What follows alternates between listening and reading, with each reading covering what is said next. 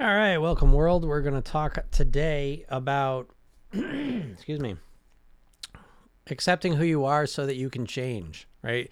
So it might sound a little strange, right? A little counterintuitive that if you really truly accepted who you are, why would you want to change? But of course you can, right? So that's a quote from Carl Rogers, who's a famous psychiatrist, therapist. Is he a psychiatrist? He was definitely a therapist. And he would say, once you accept who you truly are, once you accept yourself, then you can change. And the idea, if you think about it, is that so often the way we're trying to create change, especially with weight loss, is we'll try and beat ourselves up. We'll try and hate who we are, trying to create that motivation to change. And it's really a pain-based motivation where we're trying to hate who we are so we start doing something different.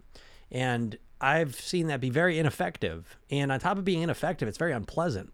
Excuse me. So the idea is that you want to start accepting who you are. And I think the way I find this to be most useful is when you really accept your good parts, but more importantly, your bad parts, the parts you're not happy with. If you're not happy with your weight, if you're not happy with your body, you're not happy with your decisions and how you've been living, I think by accepting those and acknowledging them and being okay with them, it kind of sets you up in a spot to start fixing it then. And I think it comes down to this idea that, if you think about a person in your life, someone who you love and someone who you hate, and which one would you do more to help? Right? It's a goofy question when I phrase it this way, right?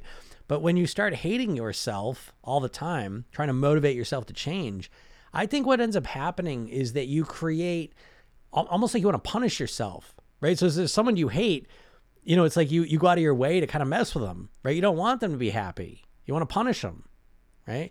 And so I think what happens in our head when we start this approach of trying to change, of hating ourselves, I think what happens subconsciously, we almost start punishing ourselves. And so in a weird way, we start kind of continuing the behaviors that give us the body or the results we don't like as a way to punish ourselves. And so I can tell you again, you may not believe this stuff, right? Because so much of what I could tell you I've done over 5,000 private weight loss sessions. And as a hypnotist, I'm always looking at the more subconscious aspects of how we think and why we behave the way we do. And so what I've come to realize is that so much of our behavior is counterintuitive. It doesn't make a lot of logical sense. And so things that I've realized, I've said, wow, that's weird. I would have never thought that. And even the idea that if you're always hating your body, that you almost create like a split personality. Now, I believe, right, you buy this or don't, but there's a saying, the guy who created neurolinguistic programming, Richard Bandler, used to say that multiple personalities is an evolutionary step. We're all multiple personalities, And so I think this is true, right? I think, do we not feel this way, right? Sometimes you're kind of one way and another time you're a different way. And I think what happens is sometimes we create this part of ourselves that's beating up the other part. And I think what ends up happening is this part's existence almost relies on this part's kind of failure or not working well. And so we get this internal situation where we have this one part beating this other part of us up, right? We've all felt this, have we not? This part of us is always beating ourselves up. And then we think like, oh, it's okay though, because this is going to whip us into shape. And that's the logic of it. But the reality of it typically is what ends up happening, I think, is that this part beats us up. And then this part feels so bad that it says, I don't know, that's too much work. The only thing I know how to do to feel better at the moment is I'm going to eat something, So this beating ourselves up thing, I think, while you may think it works, you've got to take a step back and look at the actual results you're getting from that. And if that has not worked, if beating yourself up about your weight, about how you're behaving, about who you are, if that has not gotten you the results you want, it may be an opportunity now for you to look at that, realize that, and start doing something different. And what that difference is to start to love yourself right now, flaws and all, weight and all, bad behaviors and all. Start loving yourself as you would, hopefully, if you have a child, right? Or if you have a young person in your life.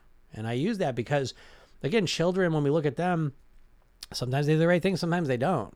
But hopefully we don't hate them for it, right? Hopefully we don't get really mad at them. We realize they just don't know yet.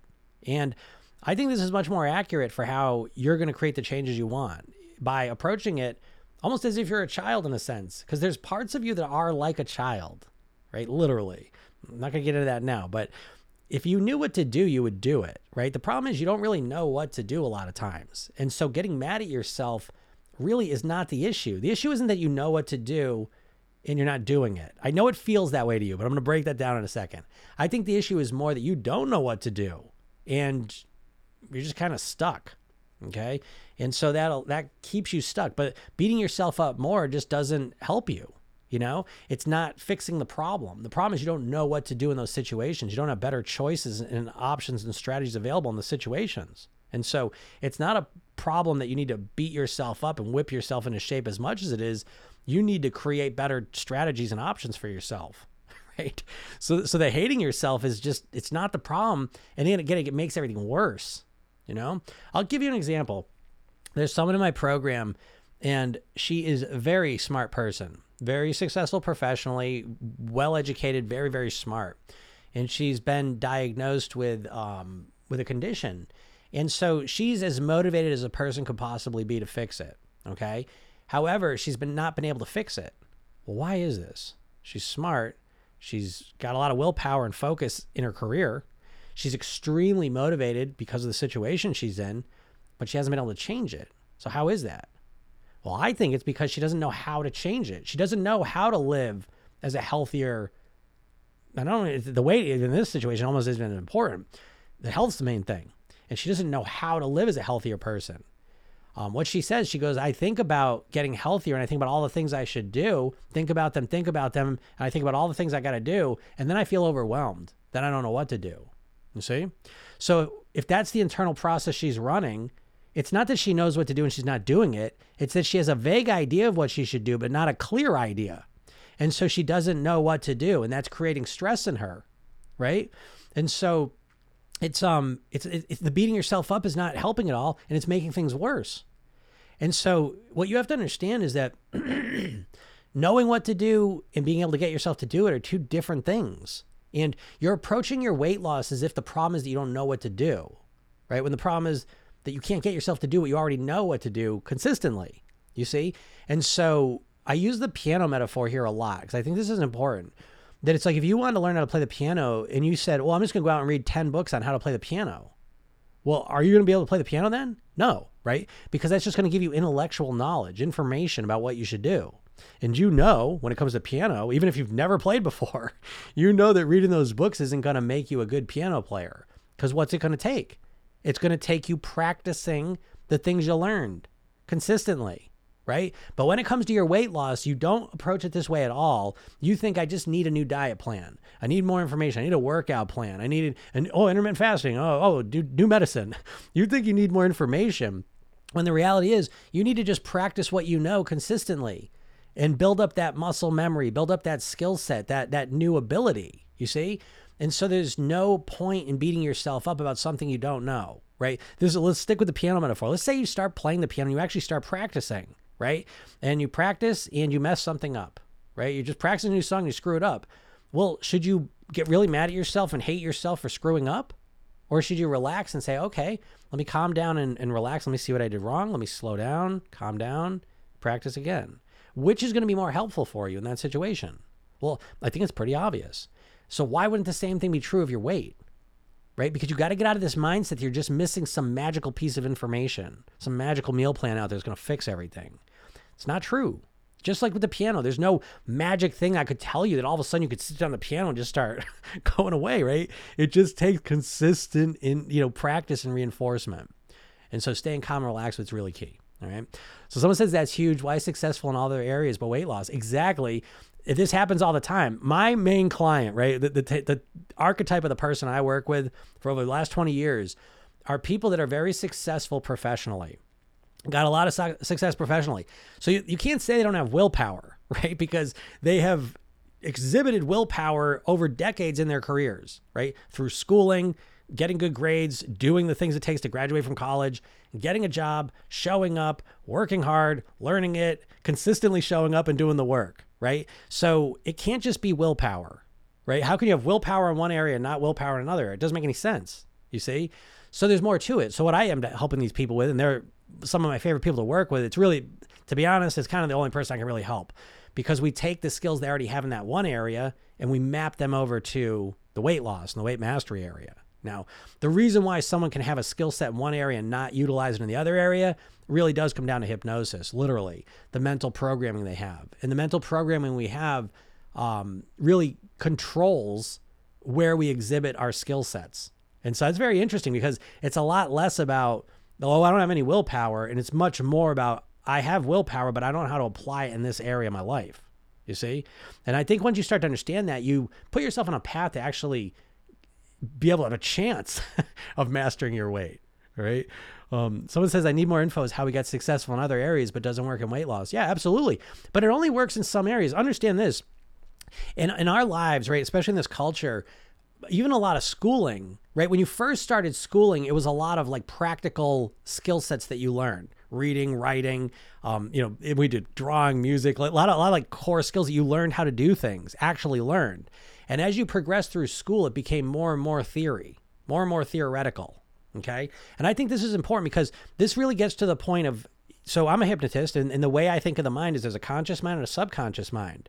So the conscious part of your mind is the part that understands logically what's going on, right? So it's a logical part of your mind that knows what you should do, why you should do it. That's the information piece. But the things you actually know how to do are stored in your subconscious mind, all right?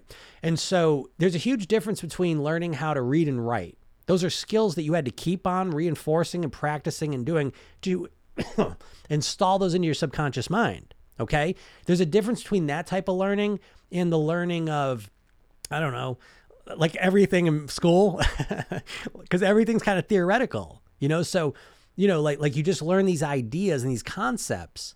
Let me bring it home in a different way. When you think about writing, right, you can write with your hand, right? But how come you can only write with one hand then? Right? Because you know how to write, don't you? So why can't you just write with the other hand?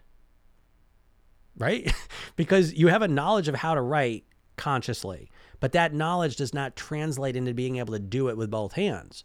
Your subconscious knowledge of how to write with whichever hand you write with is subconscious knowledge that you can do. And how would you learn how to write with the other hand? Would you go out and get a book and say, oh, how do I write with my left hand? Right? Is that how you'd learn? No, because you don't need any more information. You need to what? You need to practice it, right? You need to practice it and put it into your nervous system, into your subconscious mind. You see? And it's the same thing with weight loss. You're so fixated on thinking you need more information, but you're not dedicating any time to practicing what you already know. And you never practice it because, again, now let me back up a little bit here. What you're in right now is you're in a hypnotic trance when it comes to your weight loss. And you've been entranced by the diets. They've literally put you into a hypnotic trance. And you know this because when it comes to weight loss, you don't think logically and rationally. You think very emotionally. And if you take a step back and look at how you think you should lose weight, it's very illogical and irrational. And it's very unusual. You don't really approach anything in your life the way you approach weight loss, right? And what I mean by that is this. Think about this. So the typical weight loss strategy, especially like a diet, is that the average person in America consumes about 2,700 calories a day. The average diet's going to tell you to cut your calories down to 1,200, right? So on day one, you're supposed to cut your calories by 60%, and then you're supposed to maintain that cut all the way till you get to your goal weight, right? And so that's almost the equivalent. Let's stick with the piano. That's like saying, okay, I want to learn the piano, so I want to get the fastest results possible. I'm going to start practicing 8 hours a day, right? So after the first day, you can't even move your hands, and you're not going to be able to continue. But that's kind of what happens with the diets. You so overcorrect on day one that you can't, the chances you maintaining are so slim. It's just way too much to take on at once, and you do this, but not only do you do this, and not only does it not work, but you keep doing it. How many diets have you tried? How many times have you tried losing weight that way where you're just, okay, that's it. Tomorrow's Monday. I'm going to do it. And then you cut all the calories down. You do it for a couple days and then you stop. And then you go back and then you get motivated again a couple months later and then you do it again. And this has been going on for years for you, decades for you. How do you keep doing this? Why don't you logically look at this and say, that's not working. Let me think of something else. Why? Well, because you're in a trance. And when we're in a trance, we don't ask logical questions. We're very emotional. We just do things. And the reason you go into a trance with weight loss is partly it's because of the diets. Okay. They're always conditioning how you think about weight loss. And so that this all or nothing mindset, because you want to get the fastest result possible. So you all or nothing. And so you go way overcorrect. You do everything perfect for a little while. And then the second you make a mistake, blew it. And now you're back to where you were. And you just keep that process over and over and over again. Okay.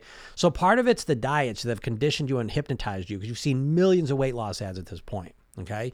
The other part is that when you make the decision to finally lose weight, it's a spontaneous pain-based motivation. Okay. So you step on the scale, you see a picture of yourself, see your reflection, the clothes don't fit. You get so upset, you get so emotional. So I don't care what I got to do. I got to lose this weight. And then in that state of mind, you choose unsustainable plans that have no chance of working anyways. And you've done them before and you know they don't work, but this time's going to be different because I'm so upset. I got to make it happen.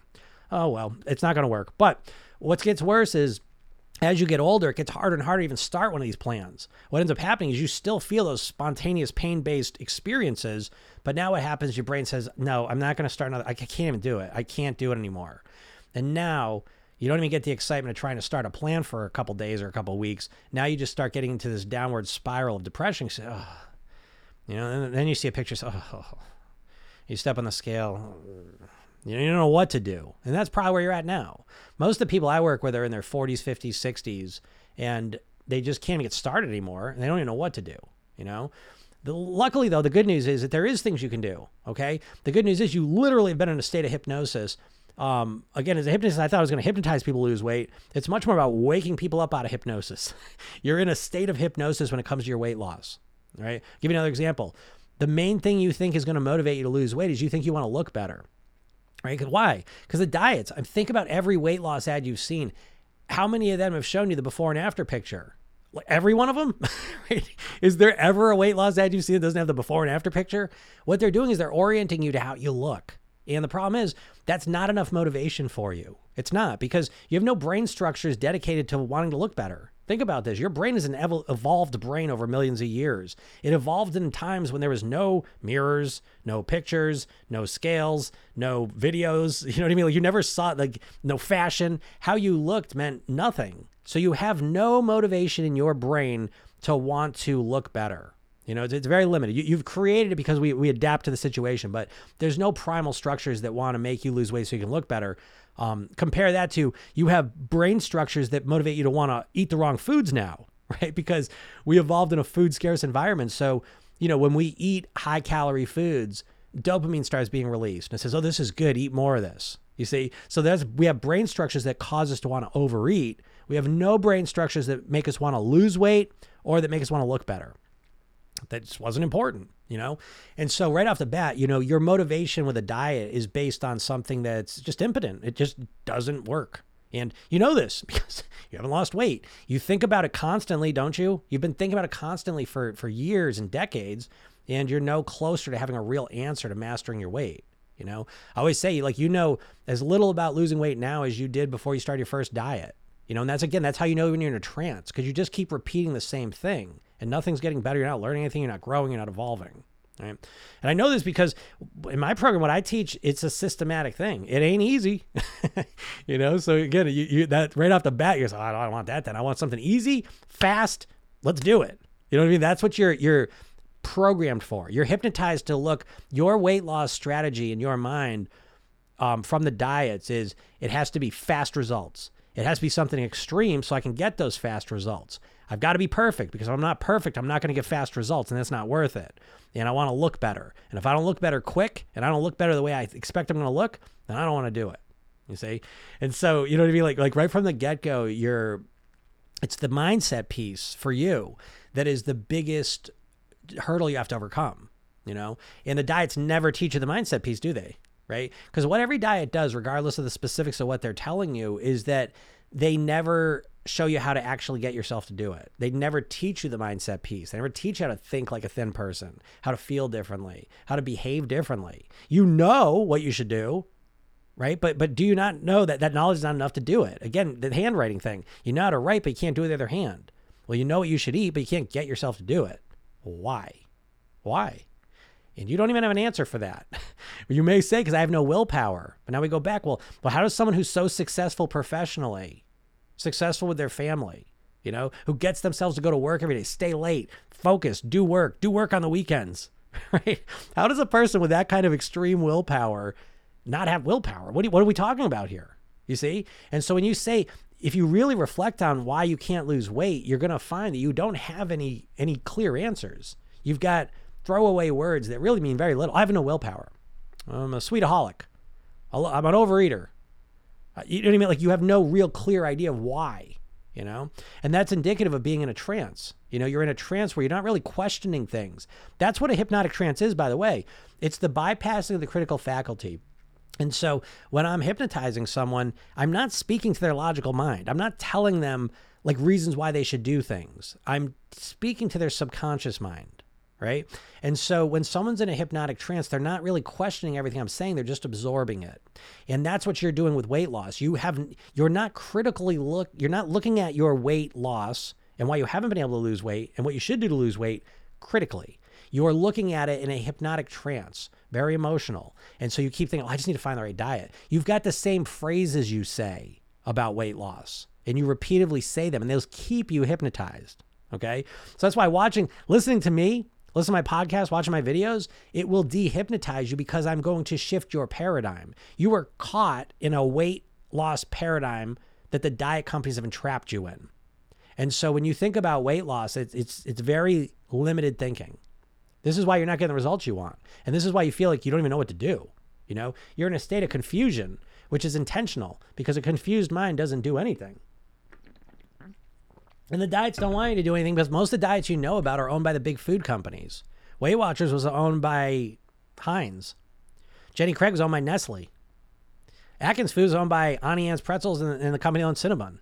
Right? They don't want you to lose weight. They want you to restrict your calories for a little while because that's going to cause you to eat more calories ultimately. All right. And so that's why you're not getting a full system. You're woefully unprepared to actually lose weight. Okay. Is fasting bad for your metabolism? It depends, you know, what kind of fasting you're doing. I think, first of all, so I think intermittent fasting is good. I think that, you know, and I think because it's very natural, you know, in the natural world, we weren't eating all day long. There wasn't that much food. You know what I mean? Like, so we ate kind of at times and that was normal. There were times we didn't eat.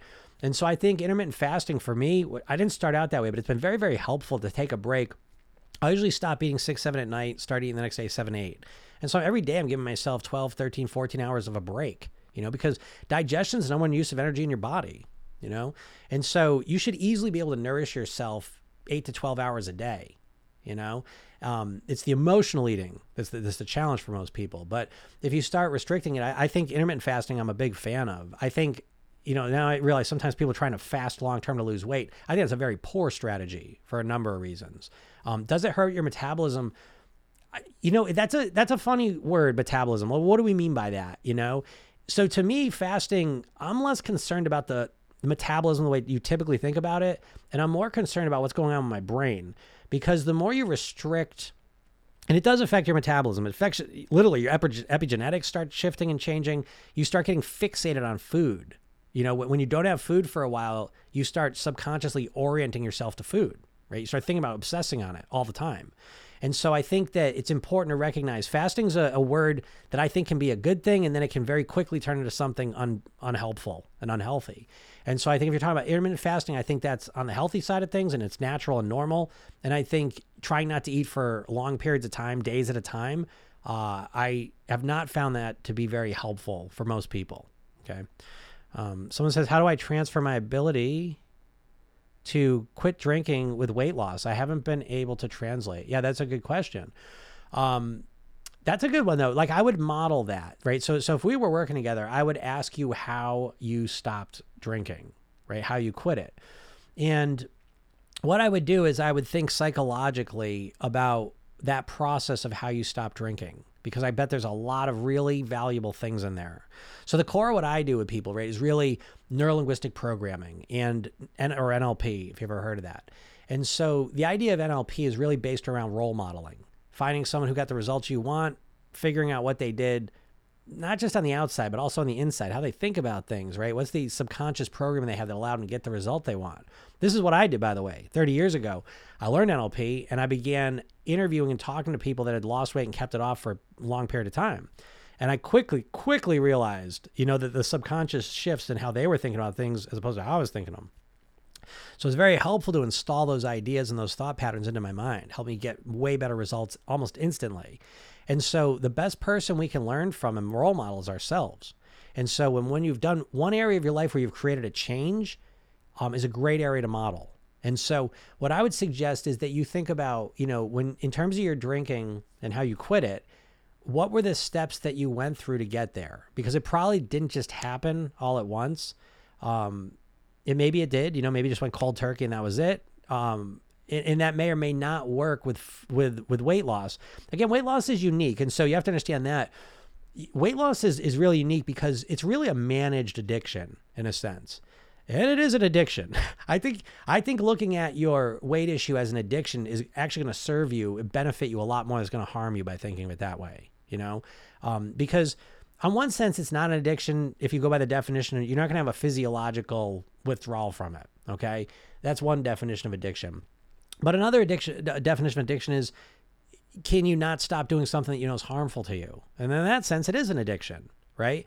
And so I think when you look at food as an addiction, I think it opens you up to finding a lot more solutions that are going to be way more practical to you.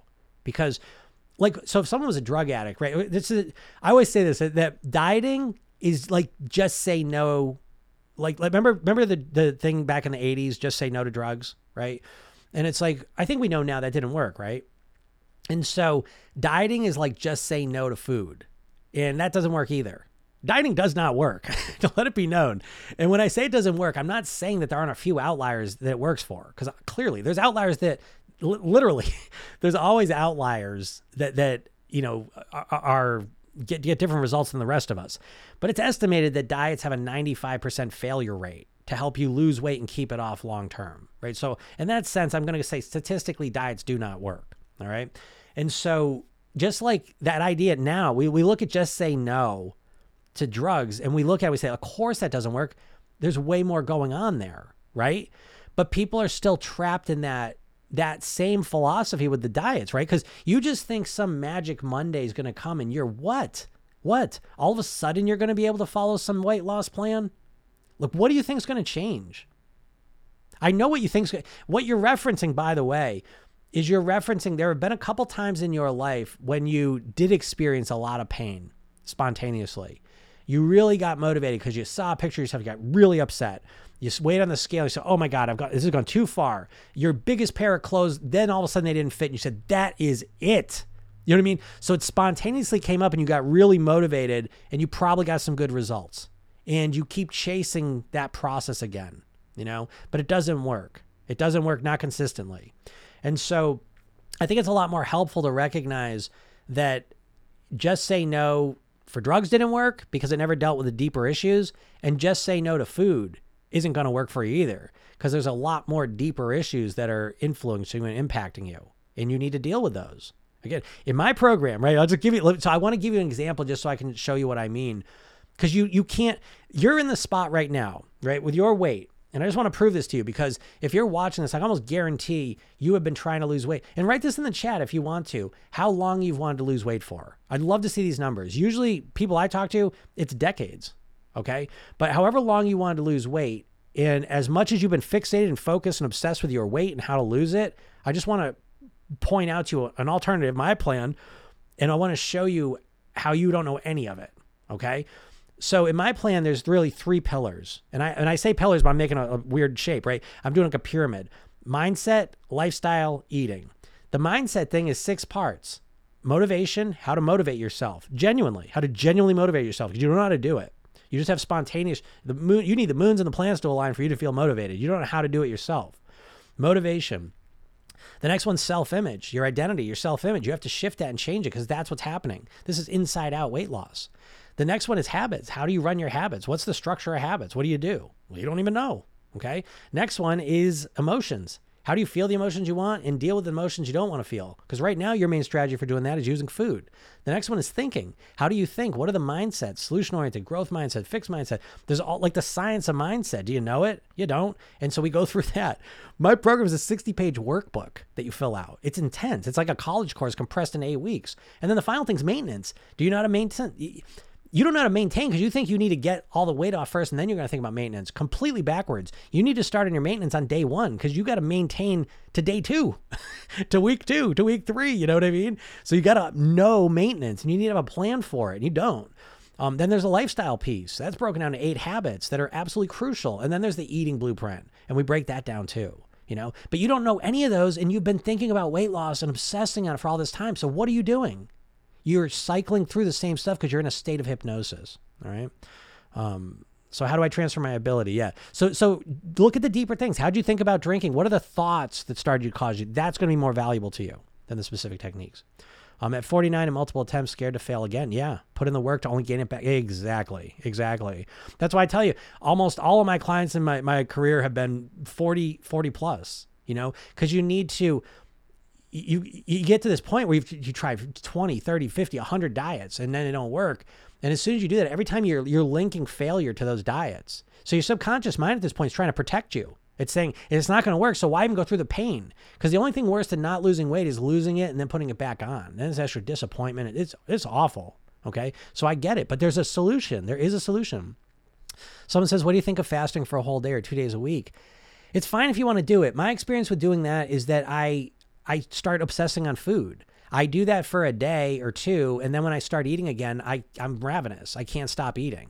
So that's my experience. I find that fasting longer than 12 hours for me, and I never do it anymore. I fast every day 12 hours in the evening there, and I never fast more than a day, because when I do, I just trigger myself to get obsessed with food. I start getting really hungry, and then as soon as I start eating, I'm super hungry. All right. So that's my feeling. But if you don't have that, you do what you want. But again, my core of weight loss philosophy, and I say this a million times in my program, is there's no right or wrong. There's only what works for you. Okay. And that's the opposite of the diet mindset, right? The diet says, you don't know what the hell you're doing. You need my plan. Here you go. How's someone who doesn't even know you going to give you a plan that works for you? Now, don't get me wrong. A lot of these diets have decent ideas and philosophies in them, no doubt. So you take what works for you and discard the rest, but you are creating a one-size-fits-one plan for you. You're a one-of-a-kind person. No one has your genetics, your preferences, your lifestyle. So you need to create a plan that's based around you. Now, that takes more work initially, but it sets you up for long-term success, right? Someone said I stopped drinking because I found I had nothing to offer me. It became undesirable in my mind. Okay, so I'm gonna answer that 1 second, but I saw people writing down how long they've been trying to lose weight. 22 years, 40 years. I'm my own worst enemy. You are your own worst enemy, but you're also your own best support and your own best hero. Okay, I want you to know that. 22 years and highly successful in my career. Yeah, right? This is what I'm saying. And that's who I work with. I really like because it's an investment to work with me. And so I give everything away for free because I want to help people now. And so I've oriented that. But to work with me, again, it's an investment because that's an important part of the process. But regardless, I work with successful professionals typically, and we map those skills. Because I say this to people, right? So I just said this yesterday in a coaching call we had, that the people I work with are people that think a lot. Right. So I'm not saying we're necessarily the smartest. I'm certainly not the smartest person, but I am a thinker. I've been an overthinker since the second I was born. I'm just constantly.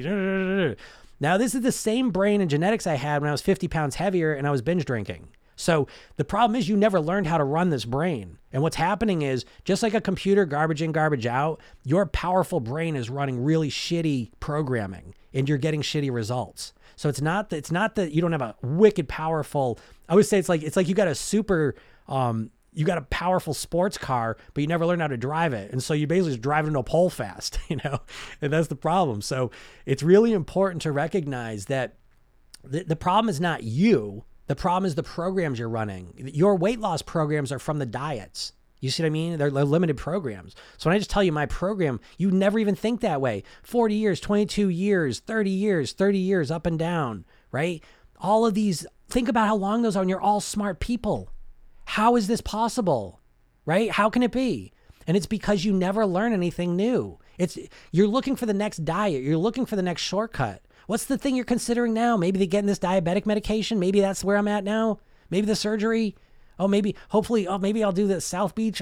What are you thinking? You know what I mean? Because the problem is not those things. The problem is up here in your head. It's what you are, your own best or worst hypnotist, because you're talking to yourself 24 hours a day up in your head. And the things you are saying to yourself are keeping you overweight. It's not the fact that you don't have enough information. It's that you don't know how to think in the proper way to get the results you want. And here you are, you're all smart people, 40 years, 30 years, 22 years, and you're no closer to understanding how to lose weight than when you started. And that is an indication that you're obsessed, fixated on shortcuts. And simultaneously, that listen, I'm not saying I got all the answers in the world, but I find it very surprising that just me alone, because this has been a path I've had to blaze on my own. Now, why did I start this path? My dad died when I was 9 years old. He was 54 and had a heart attack, right? He was obese. He was, his lifestyle wasn't the healthiest. Greatest guy on the planet in my book. I mean, this guy, in a lot of people's books, he was just a very well-liked, well-loved person. And he died because well, I mean, again, it was a little bit loud. He didn't know as much. I think back then in the 80s, 1984, you didn't know as much about the health and the lifestyle connection, I don't think, as we do now. But he knew enough because he knew he had heart issues and he could not change his behaviors. He could not lose weight as much. And he loved us more than anything in the world, but he did not know how to change his behaviors. And so I remember being 9 years old and saying, I'm not going on that path. Never going to happen to me. 10 years later, I was 50 pounds heavier and I was binge drinking 3-4 times a week. Right. So all that intention and knowledge and desire, I'm not going to do it. Oh yeah, you are. Why? Because I had that programming.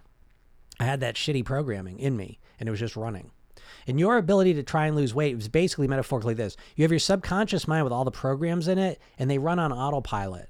And you get spontaneously motivated to lose weight and you use your willpower, which is your conscious willpower, and you try and fight against these. Come on, no. Let's eat a cookie tonight. Let's have some ice cream. Nope, we're trying to lose weight. And you can do that for a little while, but eventually you get tired, bored, distracted, sick, whatever. And this part just goes, that's what I thought. Let's just do this. Now, it's not that your subconscious mind's an enemy. So someone said, I'm my own worst enemy. I don't like that because, again, the start of this is, it's not about hating yourself. It's not that this part wants you to be overweight. This part just does what it did. Your subconscious mind is very computer-like in the sense that it's not logical. It's very illogical. It just links things together. And it says, oh, okay, 10 years ago we sat on the sofa and ate some ice cream and it felt really good. And so we just kept on doing it. And it was relaxing, it was calming, we had a shitty day and we sat down and it felt better. And so now your subconscious mind says, you know what? Eating ice cream feels nice. And your conscious mind says, yeah, but it's making us overweight and we want to lose weight. And your subconscious mind says, yeah, but it makes us feel nice. Let's just feel nice for a little while. You see? And so this is where you're at. This defines your weight loss approach, right? Is that it's you trying to fight against yourself. You feel like your worst enemy, but you're not. You're not your worst enemy. It's like getting mad at your computer because you don't have a program on it that you want to run. You see what I mean? And so what I'm trying to tell you is this, that you 40 years, 22 years, 30 years of trying to lose weight, and you don't even have an idea of how your mind works. You don't have a single clue of how your mind works. Why can't you do it? Oh, because I don't have willpower. I don't keep craving foods. You're describing it. Don't take this the wrong way. I'm trying to be honest with you. You're describing it like a child. You've got a child's awareness of your situation.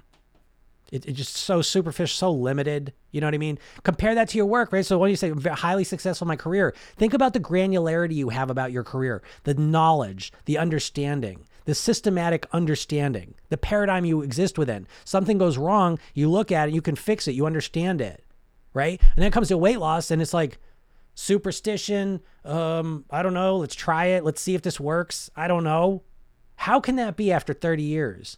How many diets have you studied, right? And so the point, I say this to you to break you out of the trance. Stop with the diets. That's not the problem. The problem is you don't know how to get yourself to think, feel, and behave like a thin person. And you can read all the books in the world, you can read all the diets in the world, and they're not going to help you do that. I don't know. Now, again, how can it be that hypnosis is the only solution? On one hand, I say it can't be. It just can't be, but I don't know what else it is. I don't know what else it is. And it's not me hypnotizing you, by the way. So my program is called Program Yourself Thin. And the very first thing you learn is a self-hypnosis technique so you can hypnotize yourself, because you are your own best or worst hypnotist. Like I made a video, you're going to hypnotize yourself to be overweight or you're going to hypnotize yourself to be thin. There's no other option. You are going to hypnotize yourself because that's what you've been doing your entire life. And it's what you're going to continue doing because you're a subconscious creature. You're not a conscious, logical creature. If you were, why would you have a weight issue? If you just knew what you should do and then you would just do it, well, what's the problem? Well, the problem is, you want to lose weight, you want to eat better, and you intend to do it. And then when it gets time to actually do it, some part of you that you have no clue, no description, you can't even describe it. Some part of you, though, compels you to eat the wrong thing. And you say, oh, shit, what happened? And then you get off track, and then you just repeat the same thing, and you never learn anything. You never grow. You never evolve. You can't even explain it. What am I doing? How can I explain it? Right? And it's like, I don't know. It's weird. I don't know why it's like this, you know? So I blaze my own trail. That's what I'm telling you. So it's like, and by the way, when I say I blaze my own trail, it all started just pure, I call it a miracle. For me, it was a miracle. I genuinely mean this. I was 19 years old. I was 54 pounds heavier than I am now. I was binge drinking. I was miserable. Took a semester off from college. And magically, this is why I call it, it's a magic, a miracle. I don't know what you want to call it. In 2 months, I was exposed to hypnosis, neurolinguistic programming, Tony Robbins, guitar, martial arts, and yoga. Did I say yoga? Yeah. And meditation. That was part of it. But I'll make it. So I started doing all those things. Like 2 months. It was unbelievable. And so I couldn't believe it. Like I started transforming from the inside out. I mean, it was absolutely transformative. Like in a way that anyone transforms in life, like that's what happened to me. And I was so amazed at what happened to me that I was getting a degree in finance and investments, and I got certified as a hypnotist, neurolinguistic program. I got certified in Tony Robbins thing. I became a certified yoga instructor, Reiki, and I just got obsessed with this. I've read thousands of books, literally. I read a book every week because I'm obsessed with this stuff. I want to help other people. Why? Because this isn't about looking good in a bathing suit. That's a nice thing. Great. Okay. This is about living longer, right? For me, my experience, my dad died when I was 9. This is about life and death to me. I want you to be on this planet as long as you can. I want you to have the best quality of life while you're here on this planet. I want you to look good too while you're doing it, sure. But I want you to live longer. This again is part of that diet hypnosis. When they focus you on how you look, that takes away the focus of literally the weight is reducing your lifespan. Do you know that? Look up the Framingham Heart Study. If you're overweight in a woman, you're going to lose 3.3 years of your life on average. If you're obese, you're going to lose 7.1 years of your life on average. Think about that. We're in right now, I was thinking to myself today, I was like, really what it is, because the Framingham Heart Study, it's been going on since 1946. And I was looking at it today and I found one of their big things they found out, and I think it was 1963, if I get the year right, but it was somewhere around there.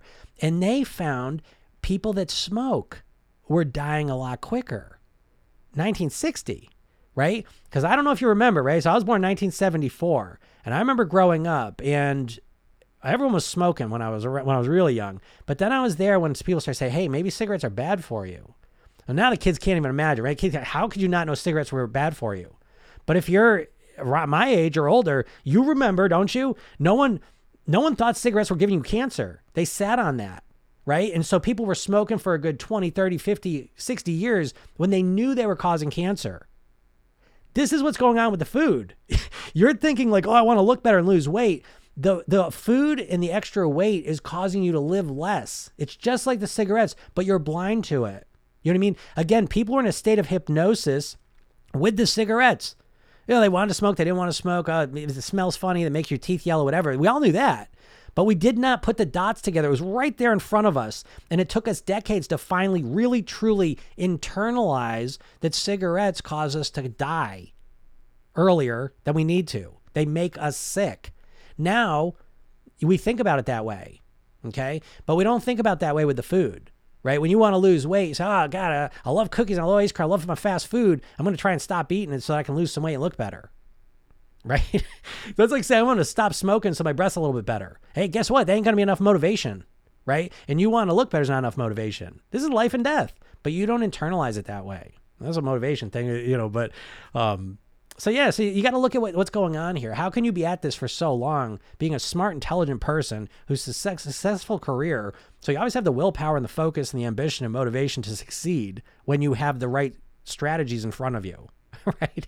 Those are my programs. My program's not easy. And that's why I say, like, it really is typically, it's a successful professional because they have the focus, the ability to get through something. You know, my program is like that, you know, it's like a college course compressed, you know, so it is that sort of experience. It's not the diet, because what do you learn on a diet? You don't have to learn anything on a diet, do you? Right? Oh, here's the meal plan. There you go. Okay, I'm going to try and do it. You just try and force yourself to do it.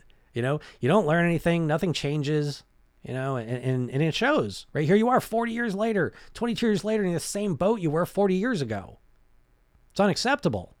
Now, it's not your fault. It's not your fault because you've literally been inundated, right? They've taken this paradigm of weight loss and they put it right over your head like a helmet. And it's all you can see or thinking, okay? That's why I do these, to try and take that helmet off for a second and say, no, there's a path.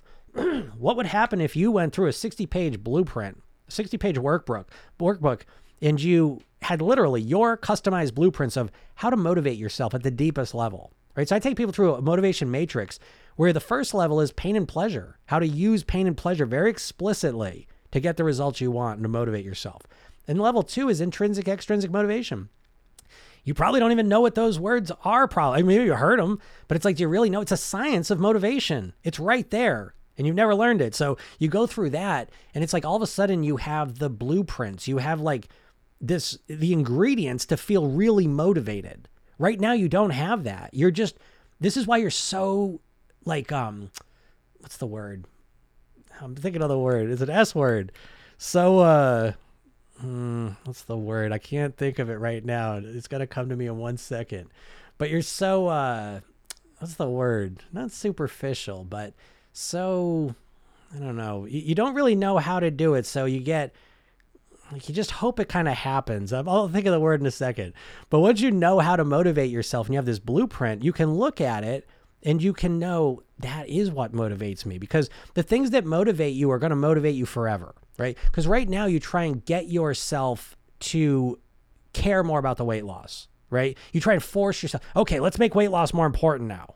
You see, the better way to do it is to find out what you're already motivated about. Okay, so you're successful in your career, right? So clearly you know you're motivated about that, right? And so because you're motivated about your career, like everything's aligned with that because you've been motivated in your career for 30 years, you see? So the things that motivate you about your career, what we want to do is we want to weave your weight loss motivation around that. We want to take what you're already motivated about and weave the weight loss around. I'll give you an example. So instead of just saying, oh, I really want to lose weight so I can look better, we want to say, well, what are you motivated about? So a lot of people are motivated about being a parent, right? So I want to be the best parent I can. It's the most important thing in the world to me. If you don't have kids, maybe you're in a relationship. Being the best partner I can be is really, truly my most important thing in my life. Okay, great.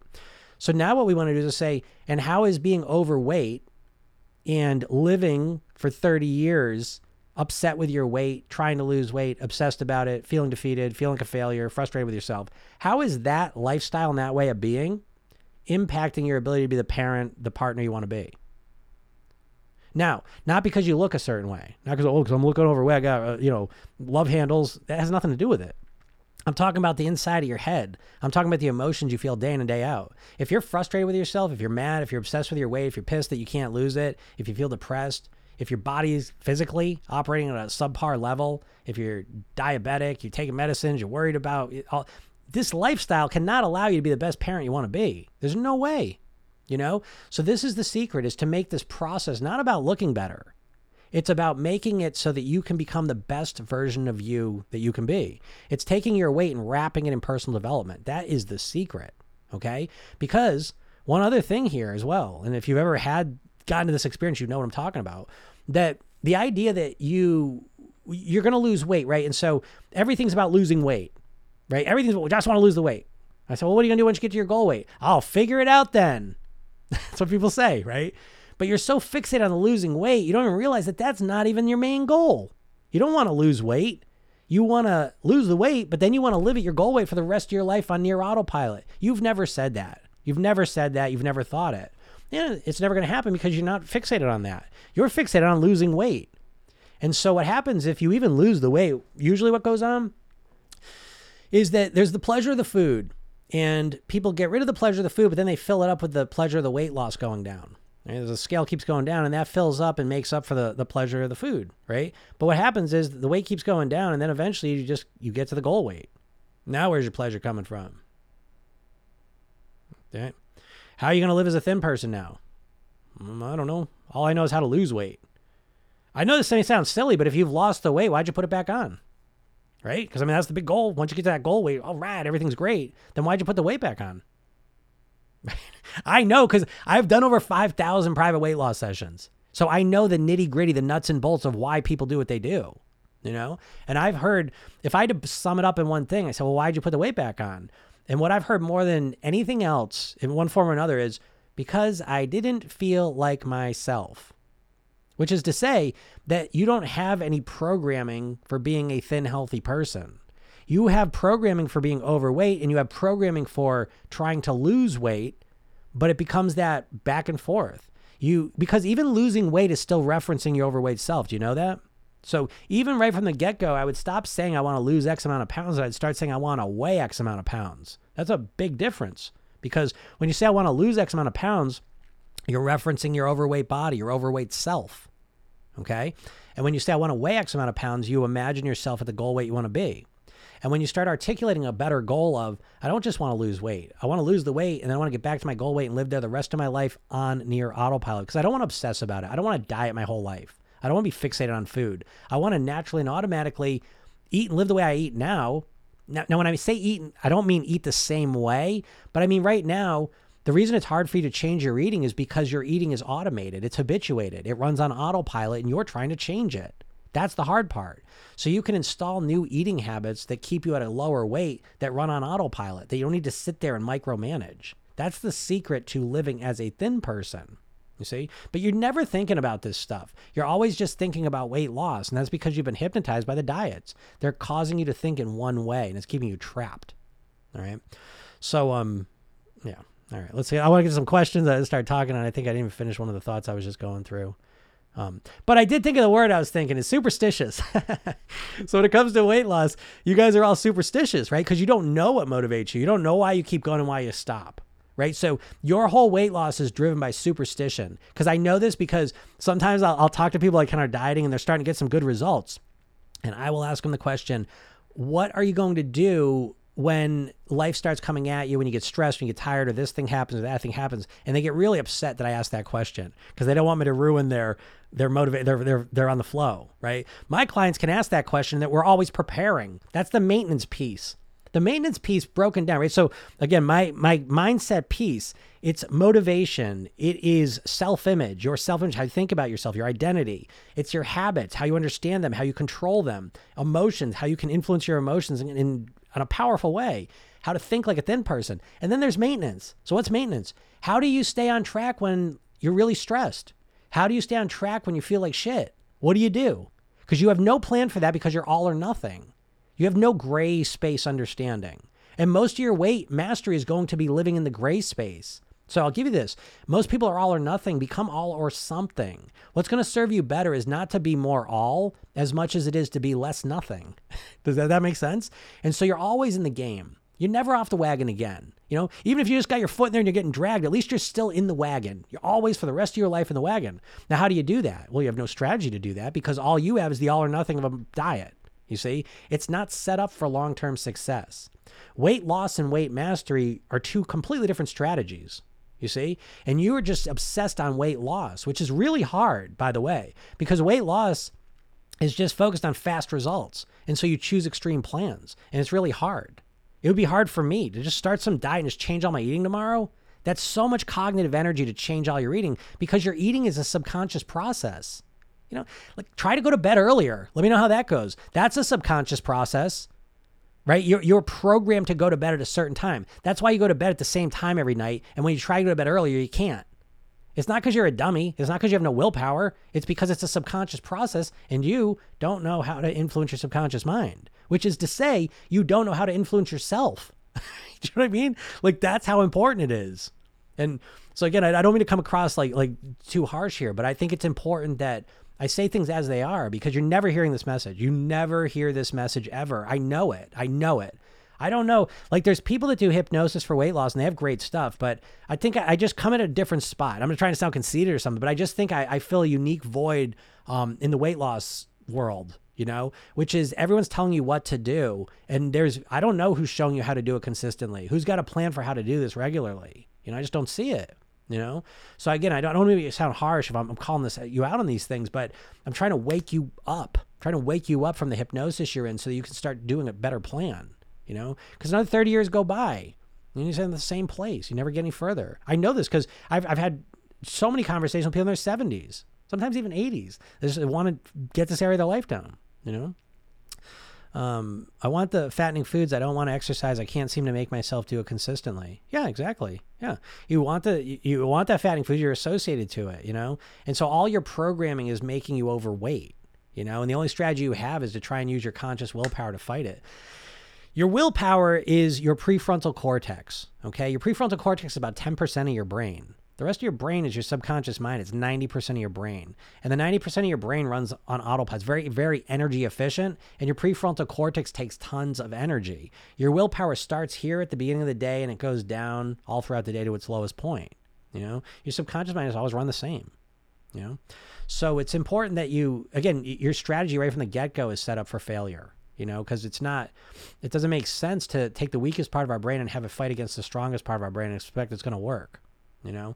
And again, you know this already. I mean, now at least you have words and an explanation for why it hasn't worked. And I'm happy about that because neuroscientifically, once we can label something, it's a profound state because before we can label something, our mind just keeps looping around and wondering what's wrong with us. And that's the state you're in now. You're in a perpetual state of looping around wondering what's wrong with you. Why can't you lose the weight?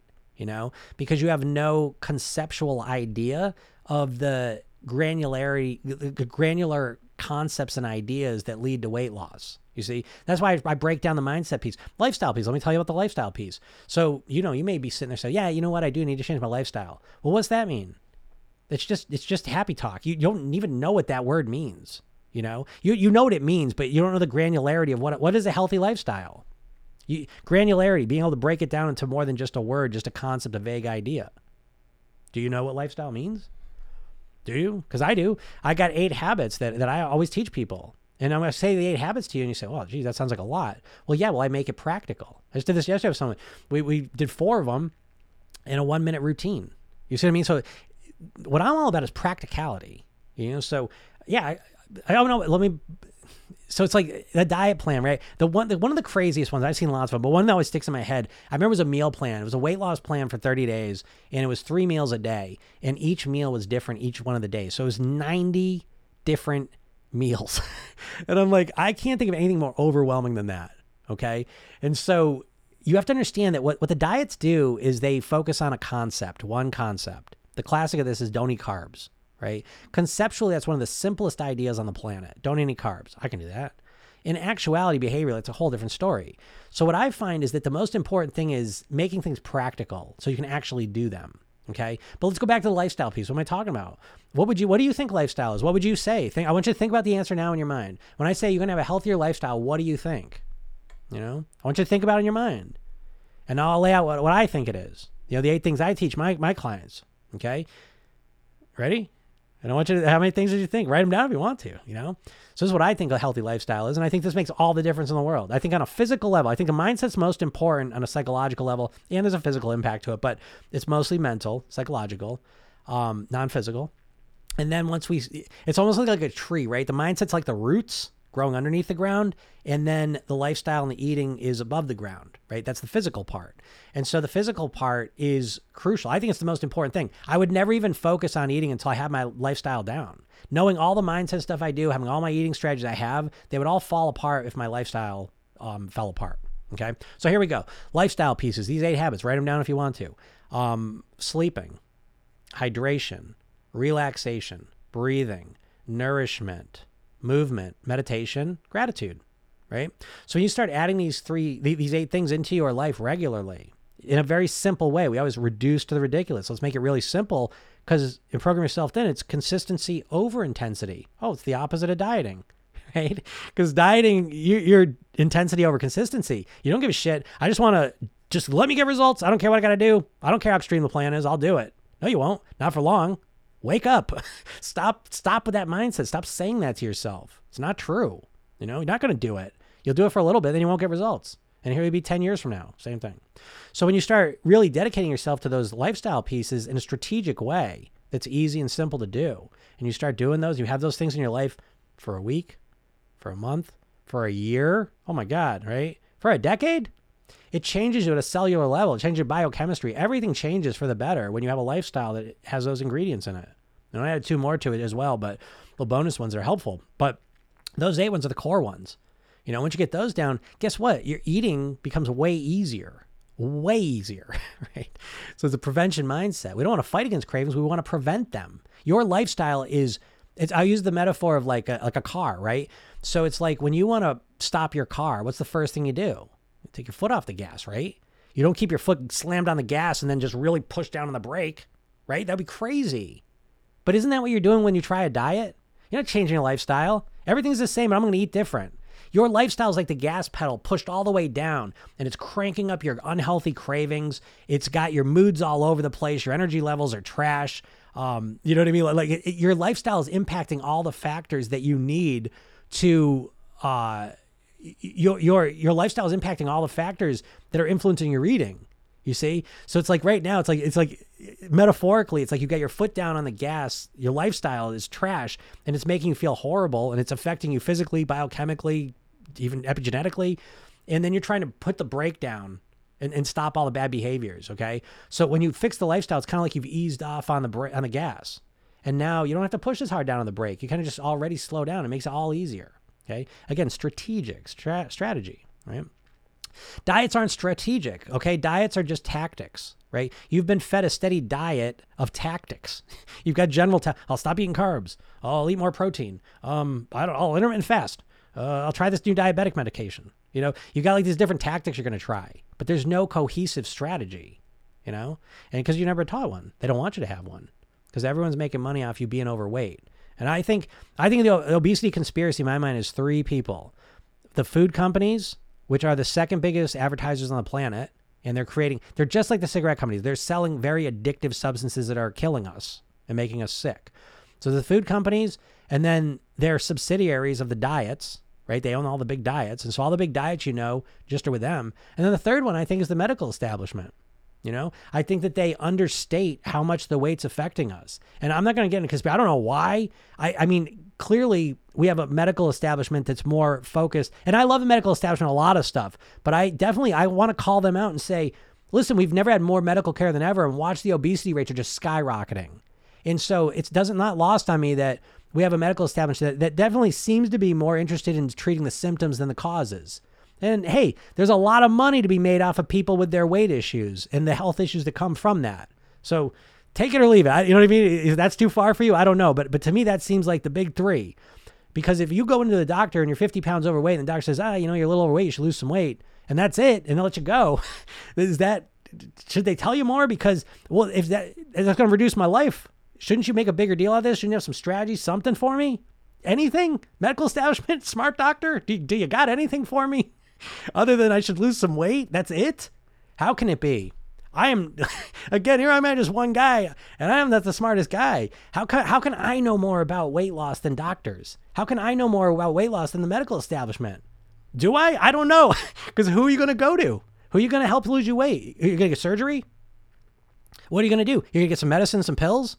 That's our only path, right? I guess, because that's what they want to do. And maybe it's because it is hard psychologically. So I'm not trying to do that. But where are you going to learn? I don't know where you go. I don't know where you go. And life's short, and it's shorter if you don't take care of this. And so I don't know where you're going to go. Diets, well, I don't know what you do, but it's real serious stuff was what we're talking about here. Okay. Someone says my weight gain was medication. I'm still angry. I will keep watching. Thank you. My weight gain was medication. So I'm assuming you took medication, then you started gaining weight. Can we see a photo of you overweight? Yeah, I put one. I'll tell you how you go find it. Go watch. If you want to learn more of this, I do these lives, but the one downside of these lives, I'm kind of bouncing, bing bonging all over the place. So if you want to go see kind of like a straight training video I put together, click on my bio or in the description, and it's the 3 steps to master your weight. Right, you see that. All you have to do, click the link, put your name and email address in, click the play button, and then there's right in the first minute or two, there's a picture of me when I was overweight, when I was 50 pounds heavier. Right?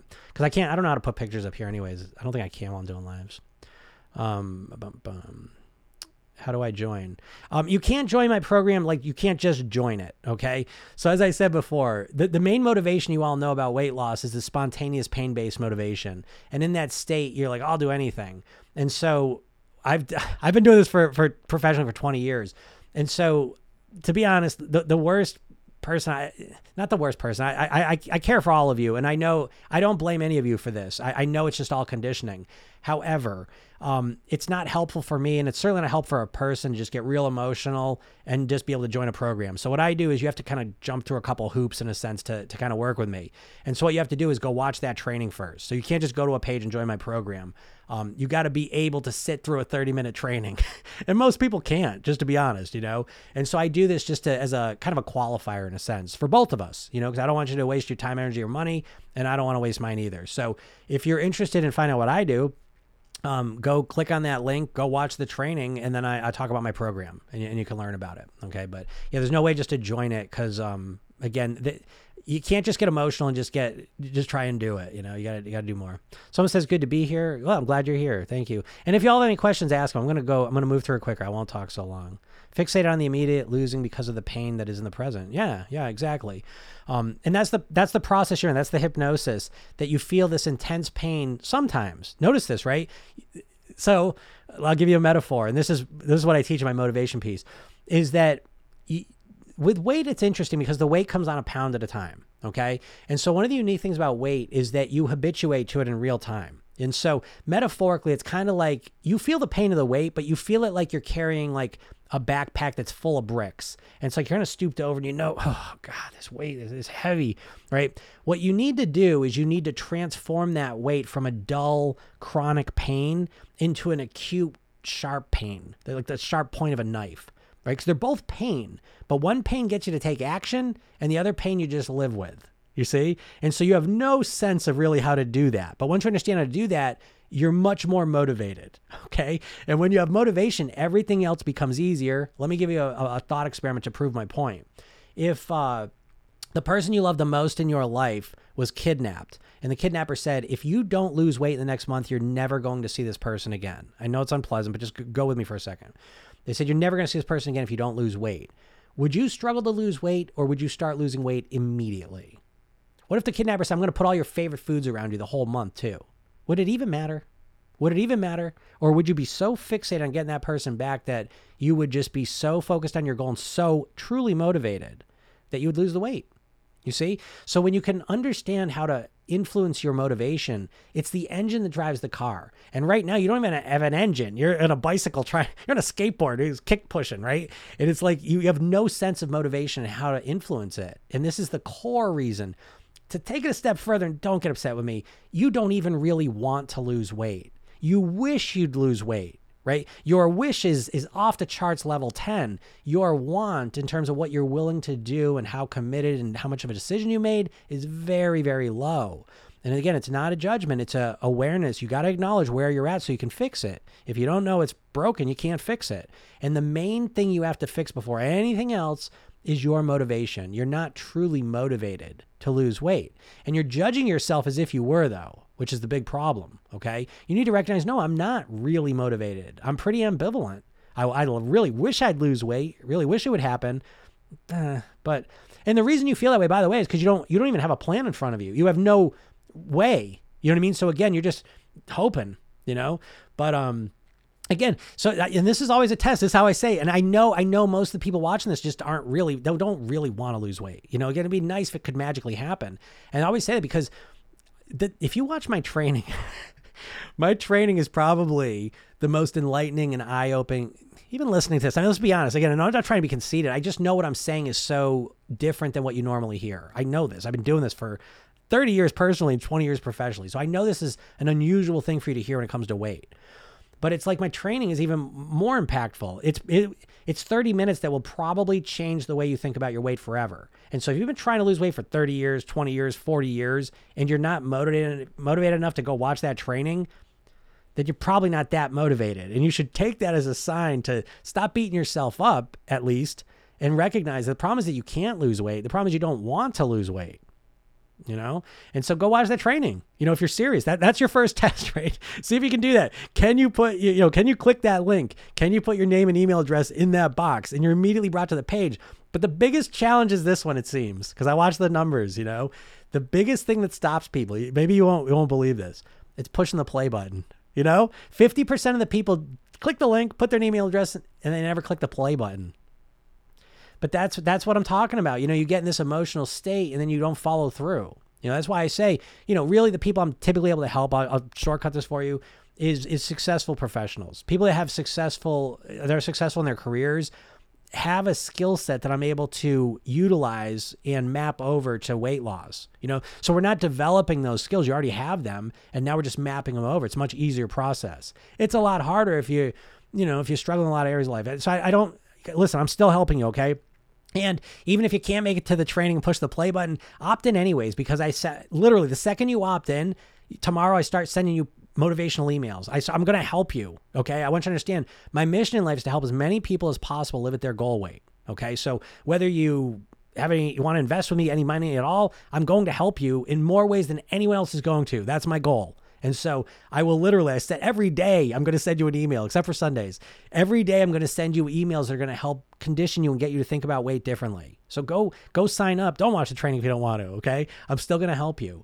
I'm going to send you hypnosis sessions. I'm going to send you different trainings. And I do these all the time. Watch my TikToks, watch my podcasts, or listen to my podcasts, watch my YouTube. I'm putting all this stuff out for free to help you, okay? But if you're really serious, if you're a person, again, who's a successful professional, you understand what it means to invest in yourself. You understand how to commit to something. You just need someone to show you what to do, and you haven't had that yet. And again, what I do is that.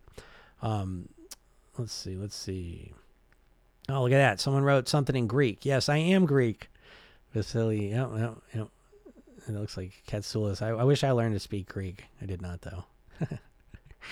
Let's see. Someone said you've helped me a lot during the last month. Dropped 5 kilograms. Yeah, this is the way I live my life forever. Hey, that's awesome. That's awesome. And I get a lot of that now, So that's what I mean. Like, in case you didn't know, really I made a decision kind of the end of last fall. I really kind of reevaluated what I was doing because the last couple of years, I've been doing this for 20 years. And so I've kind of alternated between like doing private coaching, a little bit of group coaching, and I've created a lot of programs and put those out there. And the last like 5 years or so, I've been doing a lot of like coaching one-on-one. I certified a bunch of people on how to do the program yourself then method, how to coach and do it with other people themselves. And I really kind of took a step back and said, again, my mission is really to help as many people as possible with their goal weight. I said, how can I do this? And so I really kind of reorganized everything. And now I pulled back from the one-on-one coaching to free up time, and I redid my program in a way. So again, it's an intense program. And so you learn this program yourself then technique, this hypnosis technique you use on yourself, self-hypnosis technique. You go through the 60-page workbook, these blueprints, these weight mastery blueprints that are customized to you. And then there's a ton of hypnosis I use to reinforce things. And that's kind of the core of the program. And so that I offer now. And then we have coaching calls and all the rest of it. And so what I did though is I freed up a lot of time so that I can make literally TikTok videos, which sounds funny to say, but again, TikTok, again, it is goofy dances on one hand, but it's also, you could put really valuable information out, so it's like in bite-sized pieces. And then I just do these live streams all the time. Again, I just want to help as many people as possible because I know as you start hearing this over and over again, this new way of thinking, what it's going to do is it's almost metaphorically, it's like giving you a new pair of glasses that you can look out and you can see through the bullshit of all the weight loss strategies out there. Because as far as I know, what works? What weight loss strategy works? What diet's working for you? And so what I do is, first of all, everything I'm teaching was based on things that have worked for people that were successful. So everything I'm teaching is real life practical strategies that have worked for other people, but that's not enough, because you're your own person. So it's about customizing those strategies for you, hence the worksheets, the workbook, the 6-page workbook, where you come up with your own custom blueprints. You're coming up with your own strategy. That's what you need. That's how you got to think about this. And when you have your own motivation strategy to get you fired up, ready to run through a wall motivation, when you understand a self-image, who do you want to be? You've never sat down and crafted your own self-image. You've just absorbed it from the people you grew up around and the experiences you've had. You never sat down and said, who do I want to be? What's the best version of me? And that's where the real work starts, by the way. And that's what the whole process is. Wanting to lose weight just doesn't mean anything to your brain. It's an impotent goal. That's the first problem. So you got to make this about more than just wanting to lose weight. You got to make this about wanting to be the person who you want to be, living as the best version of you. Well, now we're tapping into way more motivation anyways, and it's a much more fun process. And then you have a blueprint about your specific habits, your worst habits, and how to resolve them. Like, did you even know once you have habits are just neural wiring, okay? Did you know you can't get rid of the wiring? Which is to say you can't get rid of your bad habits. Did you know that? This is why you've tried a diet for a year and then you go back and next thing you know, the habits are right there like they never went away. They didn't go away. You forced them down for a while and then they were right there the whole time. So how do you change your bad habits into good ones? Well, you have to put new wiring over them, new wiring that will run automatically. And you have to do it strategically. You can't just force it. You don't even know about habits, so once you understand them, it makes it a lot easier. I use the idea of like a carburetor. I don't even know carburetors in cars, but they get gummed up and junky sometimes. And cars don't really have carburetors anymore. But what you would do is you take the carburetor out of the engine, you would take the carburetor apart, clean it, fix the parts, put it back together, put it back in the car, and it runs. That's kind of how you should think about your habits, and that's what we do. You identify them, you break them all down. Your emotions, right? You probably have very little idea of how to feel the emotions you want and to not feel the emotions you don't want. And so that's why your best strategy is probably food. Probably, how do you relax? How do you deal with stress? What do you do when you're depressed?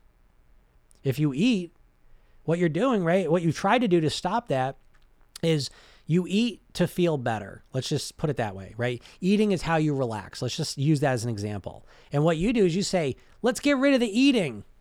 Well, guess what? You just got rid of the relaxation too, right? So you get 2 days into that and you say, oh, great, I'm eating better, but I'm ready to kill someone. This sucks. I'd rather be overweight.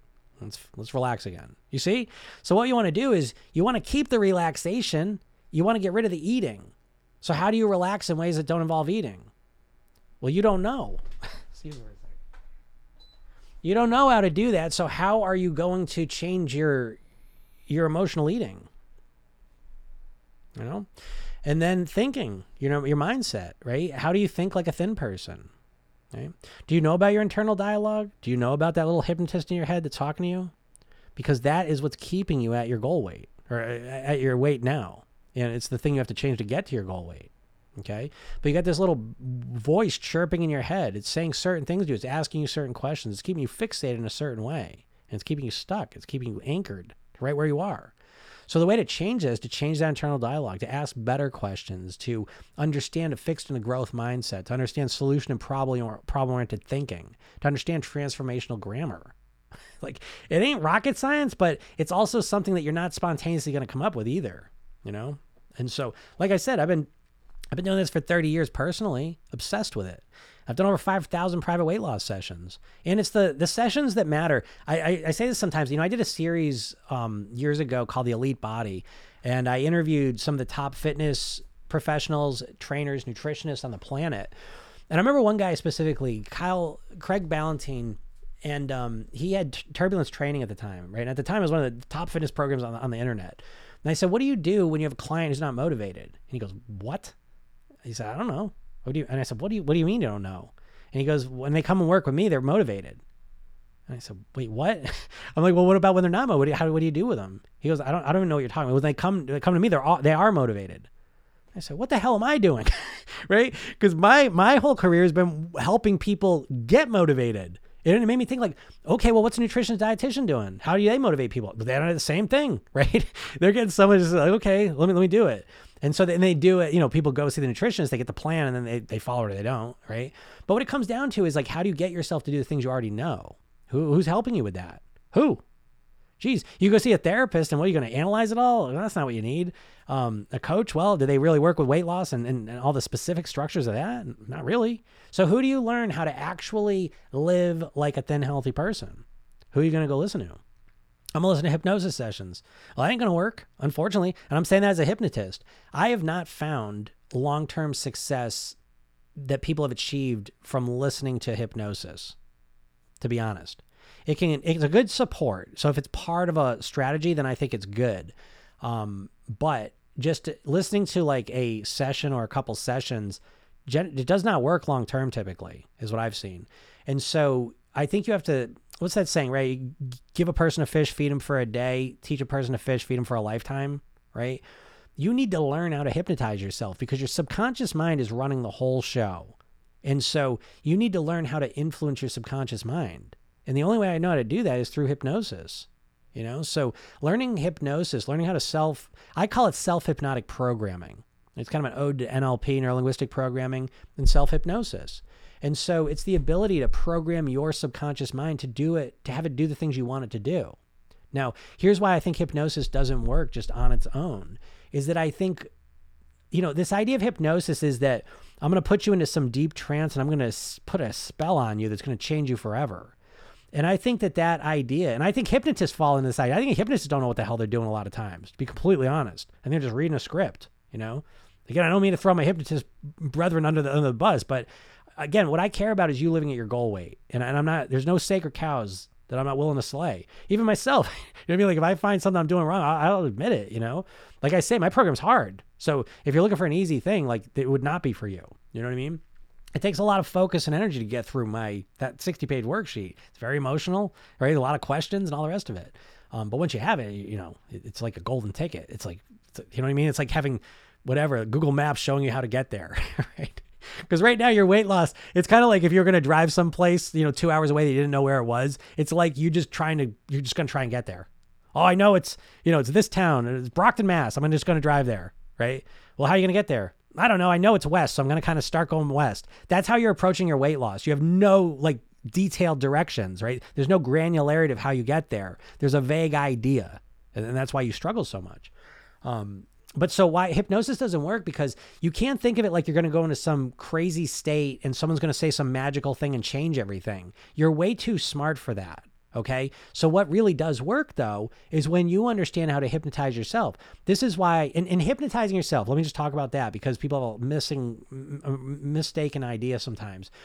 It's not some weird state that you have no idea. If you go into hypnosis your whole life constantly throughout the day, the most common form of hypnosis, a couple of them, but probably the most common one is when you're watching a movie or a show that you like, right? And so you're just absorbed in it, right? And you're just you're relaxed and you're calm and you're just very receptive. You're just absorbing it. And so hypnosis, the simple thing is you're bypassing the critical faculty. And so when you're watching a movie and it's it's preposterous stuff a lot of times, right? It's goofy. That's why we watch it. It's fantasy. It's fun, And when you're watching that movie, you're having an experience, right? When you're watching a horror movie, you're scared and you're nervous, and it's fun because it's not real, but it's an experience of it, because you have mirror neurons. Those mirror neurons watch the people on the screen and you get an experience of that. You watch sports, right? You're not playing the sports, but it feels kind of like you are, right? And it's a nice experience. And so what's going on there? Basically, you're imagining things, right? You're watching a movie, you're watching sports, and you're imagining having that experience. And that imagination is giving you some sense of that experience. You watch these people playing the sports and you're kind of experiencing that to some degree as well. Okay. And so that's hypnosis. That's it. It's not some crazy state where that's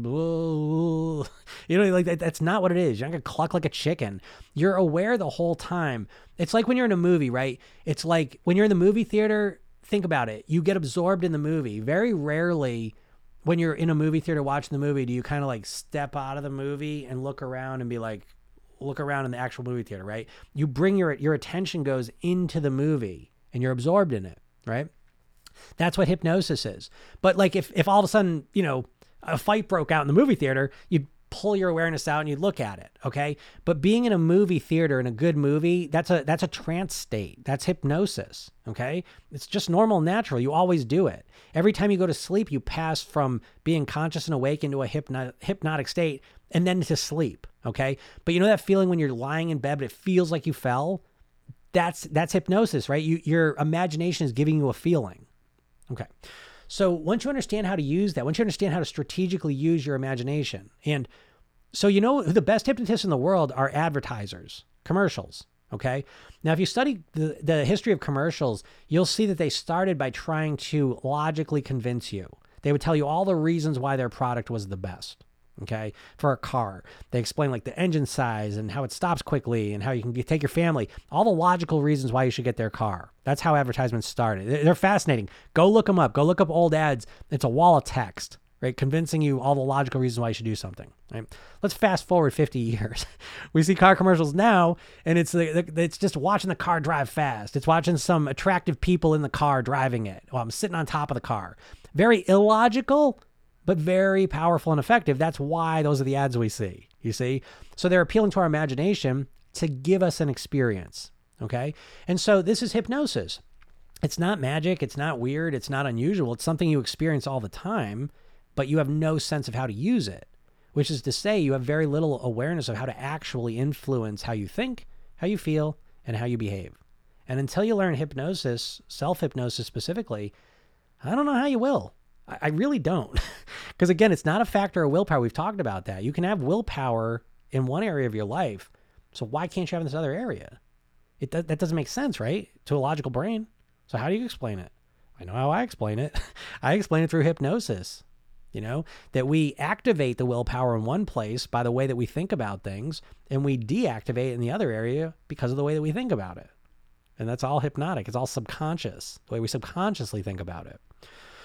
So, until you learn hypnosis, I don't know what you do, and so I'm not saying you have to learn it from me, but it's the main thing. If you want to lose weight, it's about learning self-hypnosis, how to program your subconscious mind. I don't know. I don't know any other way you would do it.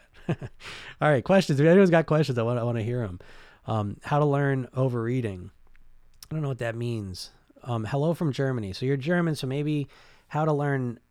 I'm going to say how to learn to eat moderately. I'm going to just assume that's the question you wanted, and that's the question I'm going to answer. That's going to be more useful to people anyways. So how to learn to eat moderately. This is a good one. So your eating is on autopilot. I'll give you an example, right? And so even your eating, you don't have the granularity of how you eat to really change it.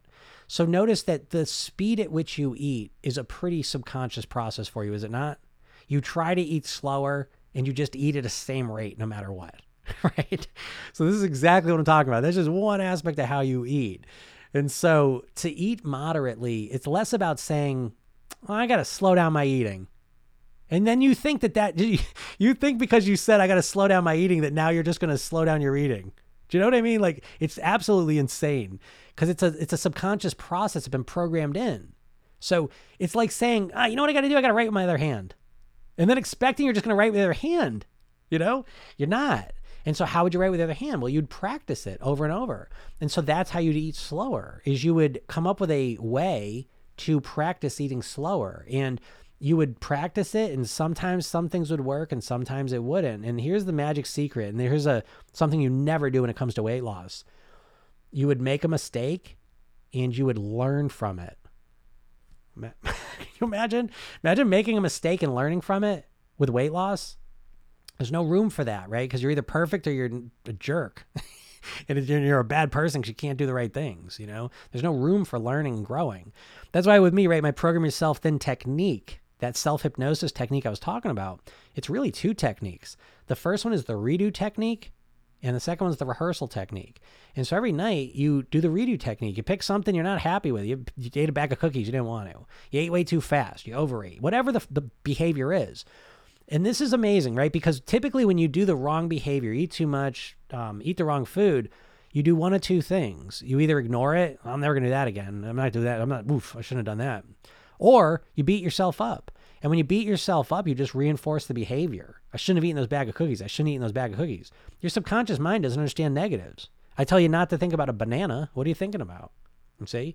And that's another thing with the diets. They're fixating on the exact thing you don't want to eat. It's a very bad strategy when you understand how your mind works. Right? Because your weight loss strategy when you want to lose weight is, okay, I'm not going to eat cookies today. I'm not going to eat cookies today. I can't think of a better way to get you to eat cookies than by telling you to try not to eat cookies today. So, you know what I mean? Like, there's just right down to the core of it. Dieting is getting you to overeat and stick at the wrong weight, And so you need a better strategy. And understanding hypnosis is, I think, the best way in the world. And I keep saying hypnosis, but what I mean is self-hypnosis, okay? There's no one out there that's just going to train your mind to be different, okay?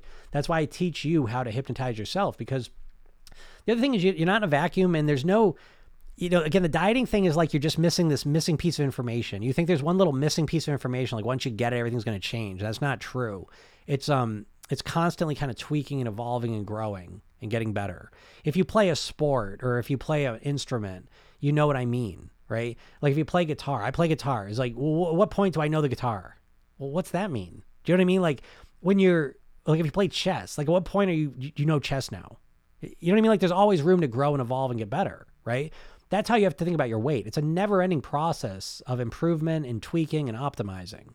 And I know that scares you when I say that because you're subconsciously, the way you think about it is that you're just going to get some plan and then just fix it. And you're not. It's not how it works, But the way you think about it is so wrong, so inadequate. You know what I mean? And again, that's why I do these, just to point all that out, Because I don't want you to think it's you. You think it's you. You think, again, it's that fixed mindset that you've tried to lose weight, it hasn't worked, and so there's something wrong with you. And I do these the core thing I want you to realize is it's not you, it's your strategy. It's not even your strategy. You don't even have a strategy. That's the point I'm trying to make. You literally have no strategy, no granularity, no system for really managing your weight, And so how could you possibly ever lose weight and then live at your goal weight? Because you don't want to lose weight, right? The weight loss phase, the weight loss is just a phase. It's a tiny part of the whole process, right? How long do you want to lose the weight for? What'd you say? Oh, you said forever? Okay. So if you're just focusing on weight loss, then what about after that? Because the weight loss part is going to take you what? A couple weeks, couple months, couple years? And then what? Then you live the rest of your life at your goal weight, right? Because that's the plan. But if all you're thinking about is weight loss and living and maintaining that weight are two totally different things.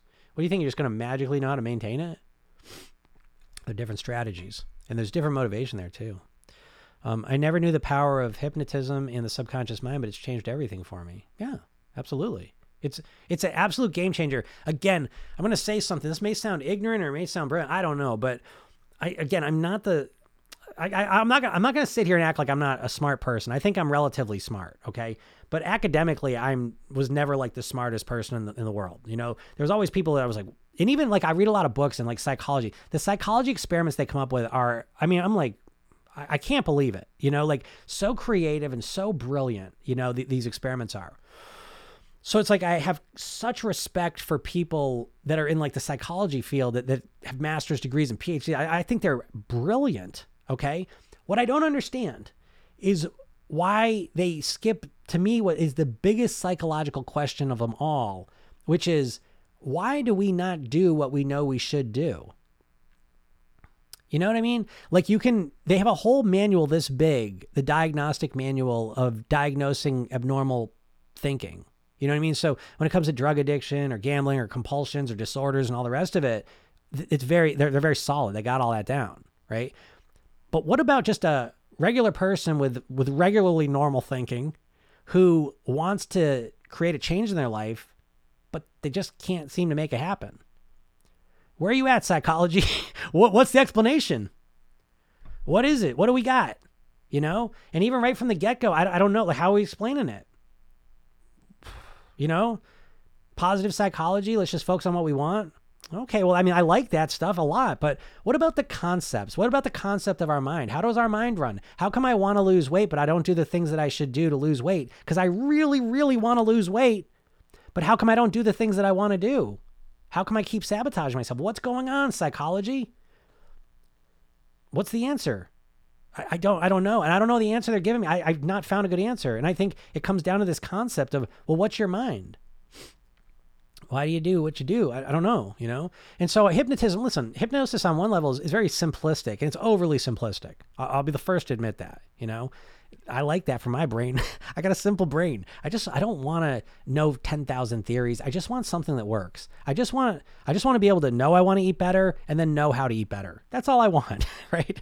And so hypnosis was very helpful for me because all of a sudden it says, well, you have a conscious mind and a subconscious mind. The conscious part of your mind is logical and rational and knows what you should do, but it is the subconscious part that actually runs all of your behaviors.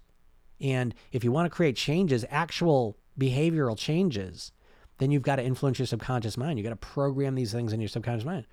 Well, that makes a lot of sense to me. Now, all of a sudden, even if I don't change the behaviors, at least I know where to look, right? So it's like if I want to stop eating cookies, instead of just saying, okay, well, here I go again, now I can strategize. And when I ate the cookies, I can say, okay, what happened there? In a lot of detail. And I can work my way through it and get to a point where I systematically work through to not eat the cookies anymore.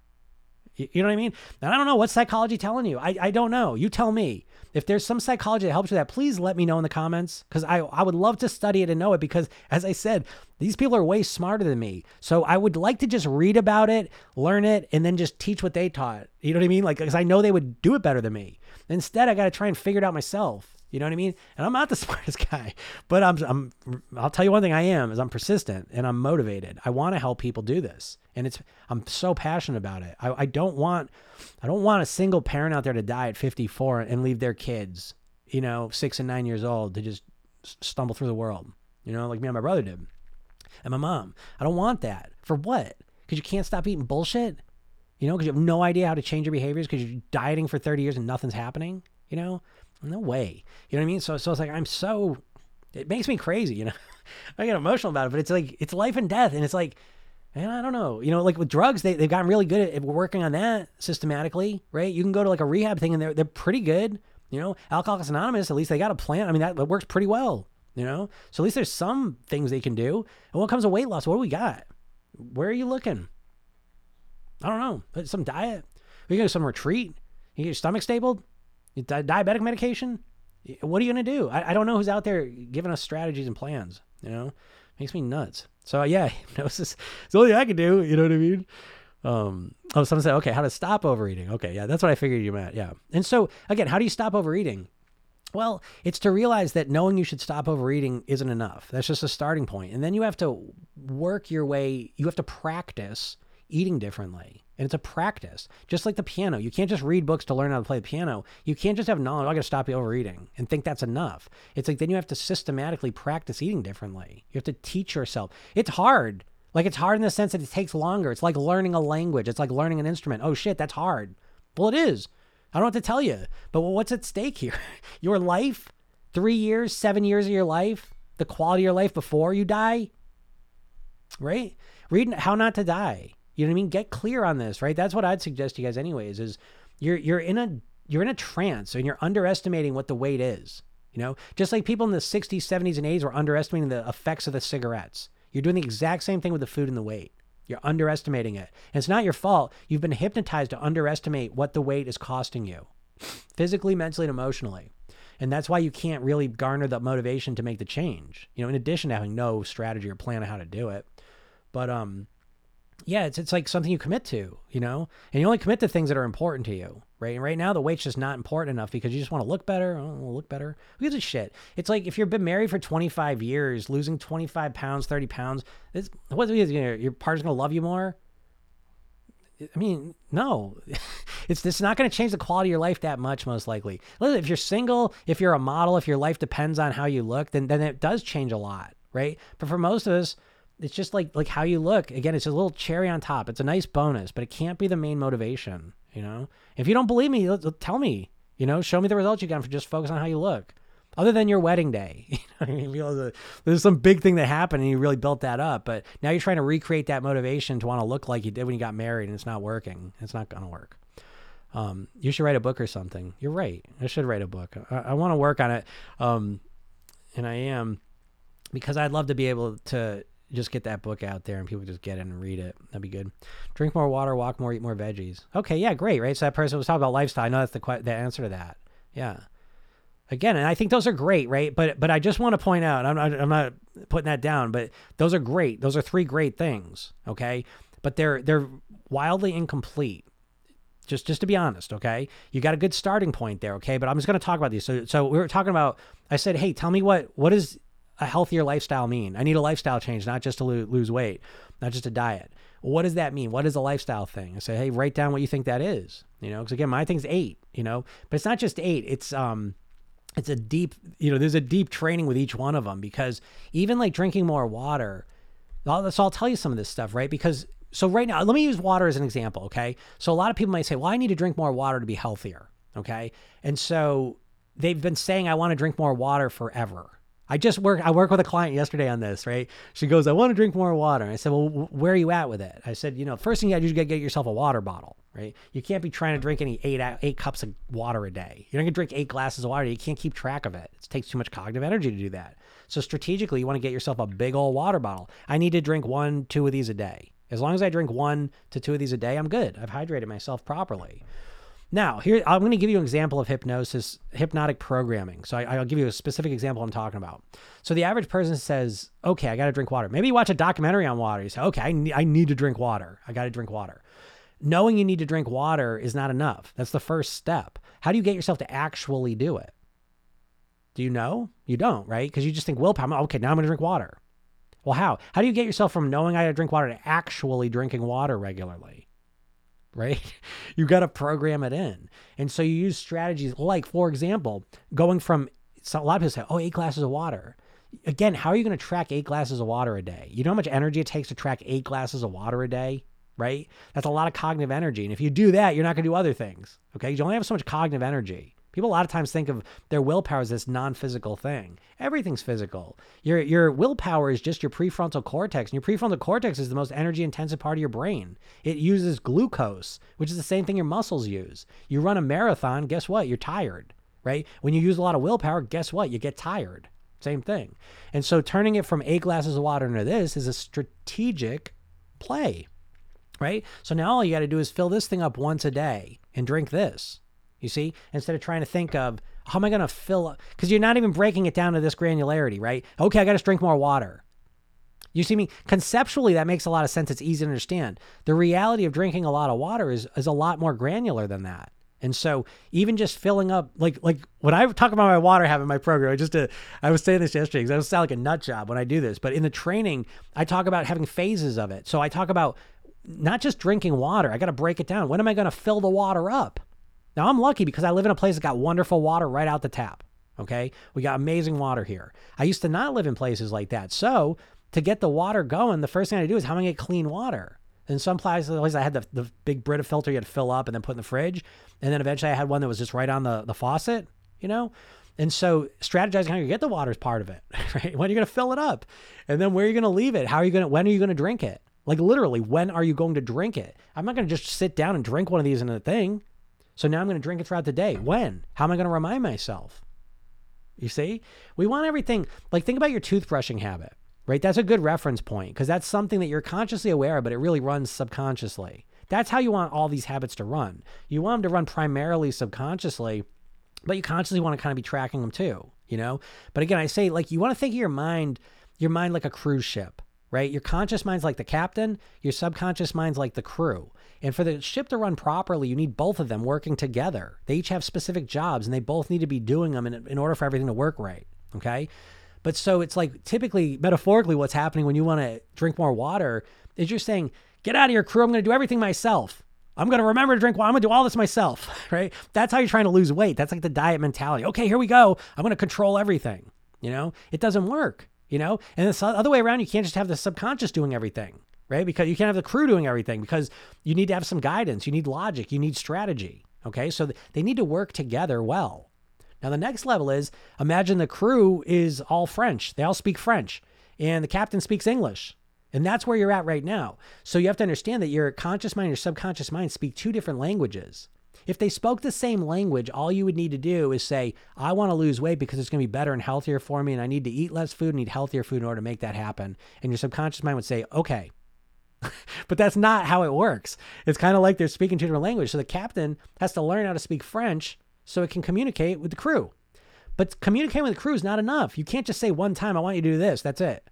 You have to say, I want you to do this. And then the captain has to monitor them, kind of check them and make sure they kind of get it down until they got it. And that's kind of metaphorically how you want to think about your mind and think about adding processes and new behaviors. And so you got to give yourself more time because anything that you learn to do, like how do you just install a toothbrushing habit one day? How do you do that? Right? You don't. I mean, it's over time. You know, that's the nature of it. And so again, part of the diet hypnosis you're trapped in is that you can't even think outside of short-term time frames. And that keeps you stuck in so many ways, you know, subtle ways you can't even see, you know. So seeing things in a longer-term time frame is so crucial. It's another part of the whole thing.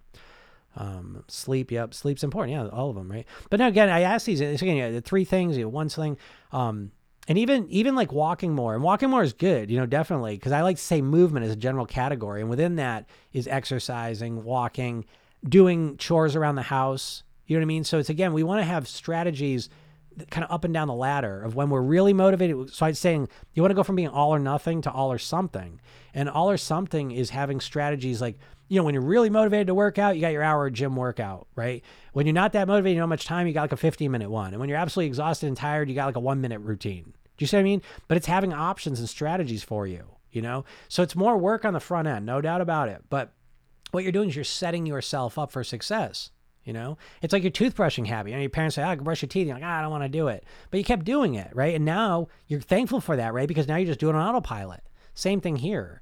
If you can be okay with doing all the work in the beginning, you set yourself up for long-term permanent success. That's why I say the goal you want is not to lose weight.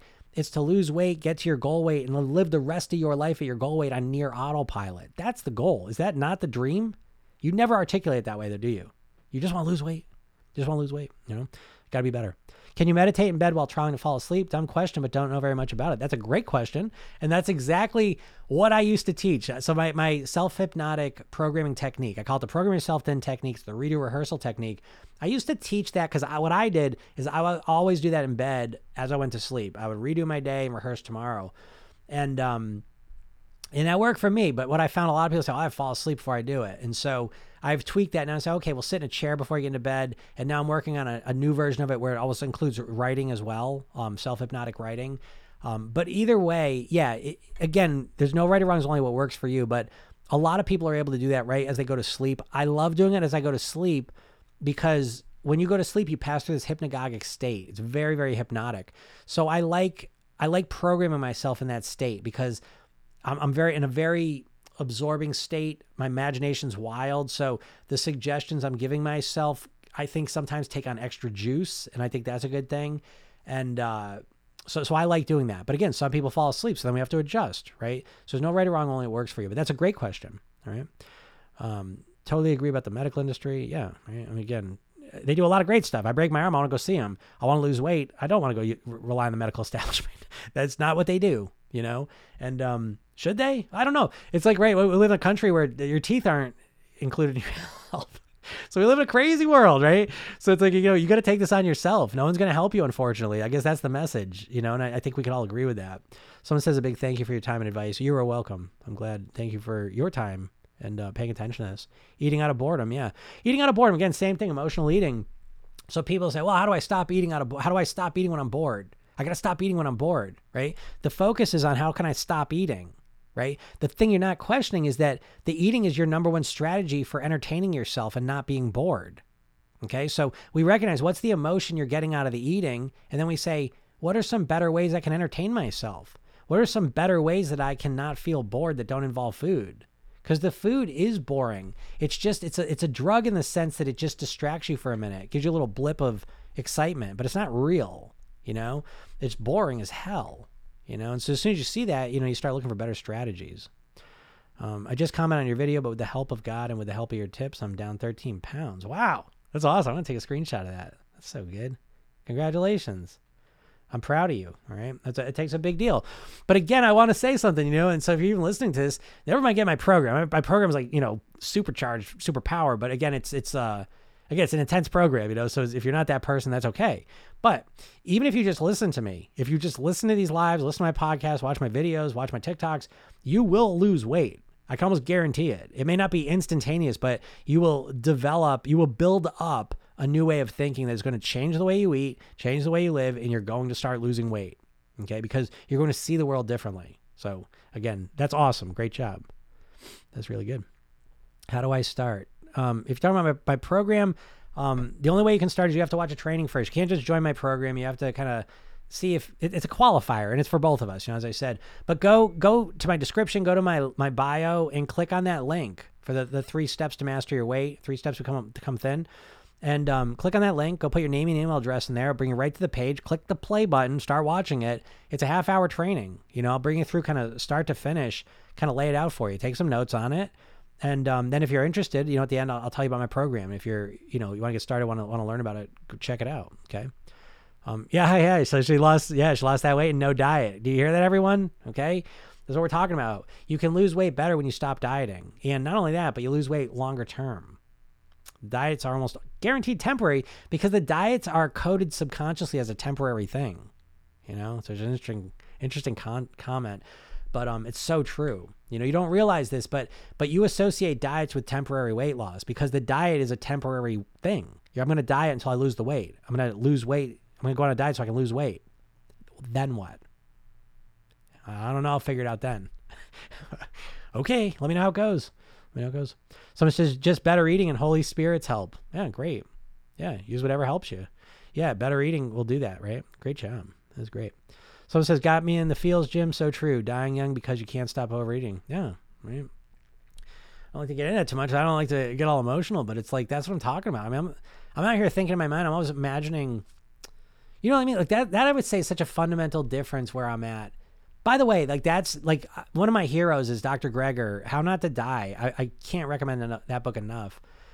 Don't freak out. It's a book about vegetarianism. Don't freak out, right? Because it's like we should all be, we really ought to all be plant-based. You know, you can eat meat, but I mean, the foundation, I think, ought to be plants, but whatever.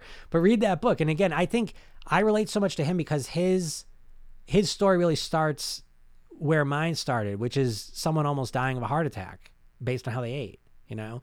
And so I love personal trainers and the weight loss stuff. I don't mind. A lot of people have good intentions. Okay. But even like the personal trainers, and I get that they have a place. I like it, but so much of it is how you're going to look. You know what I mean? I'm not knocking that. It is what it is. But for me, I'm trying to tell you, it is 180 degrees opposite motivation. It's like, I want you to live longer. You know what I mean? Like this is life or death to me. I've internalized that. So again, people don't stop smoking because they want their teeth to be whiter. They don't stop smoking because they want to smell better. You know, they usually stop smoking because they don't want to die. They don't want to have lung cancer. You see, they need a deeper motivation to stop that addictive habit. And changing your weight is a very complex undertaking. Again, the diet's underestimated. That's part of their trick. I always say the diets are like the carnival games, right? You ever go to the carnival? I always say, I'll joke around like, you know, like the one that always gets me, it drives me nuts. It's that big basket, that big wicker basket thing they got, right? And there's like a big softball. And the guy's like, hey, he's like throwing it behind his back and he's looping it. And he's like, gets it in every single time. And he's like, hey, come on, look how easy this is, you know? Then they get the biggest stuffies and I'm like, okay, I'm going to do this. This is easy. And I do it like 50 times. I can't do it once, you know? That's kind of like what the diets are, right? The trick of the diet is they always build it around one simple concept, right? And they make it sound simple too. Like, oh, just stop eating carbs. Can it be any simpler than just stop eating carbs to lose weight? You know? So the concept is really simple.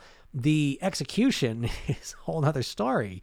But again, in that very painful hypnotic state that we're in when we usually start a diet, we're not asking a lot of critical questions. We're just in a state of pain and panic. We just want to get out of it and we'll do anything that anyone tells us, you know? So you got to start making your decisions from a more calm, relaxed point of view. All right. The U.S. food industry doesn't care. They have created addicts. Yeah, absolutely. Yeah.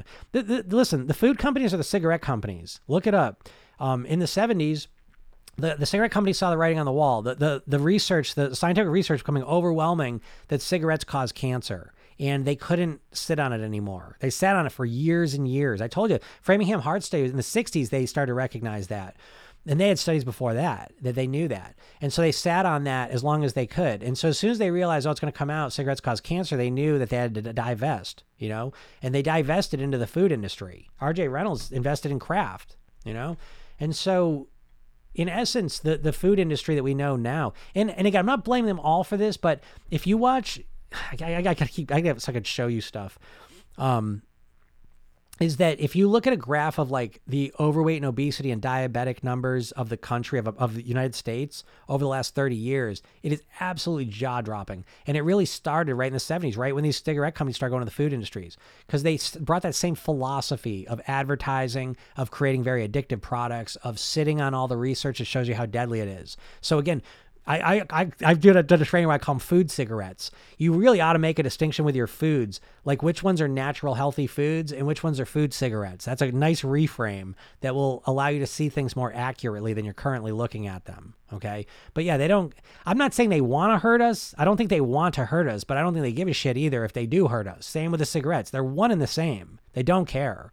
And they're sitting on this information of how deadly it is. And so it's up to you to wake yourself up. It's 1960s and you're a smoker and you need to see things for what they are, because the longer you stay in that trance of not recognizing the link between the cigarettes and the cancer, you're doing that now. You're not recognizing the overweight and the potentially early death and disease. You know, and if you don't see that, then, you know, you're not seeing it accurately. You're not seeing it for what it is. Okay. Oh, hey, Katie. I see Katie's here. What's your podcast called? Program Yourself Thin. I have Spotify and would love to listen. Yeah, Program Yourself Thin. Go check it out. That's the one.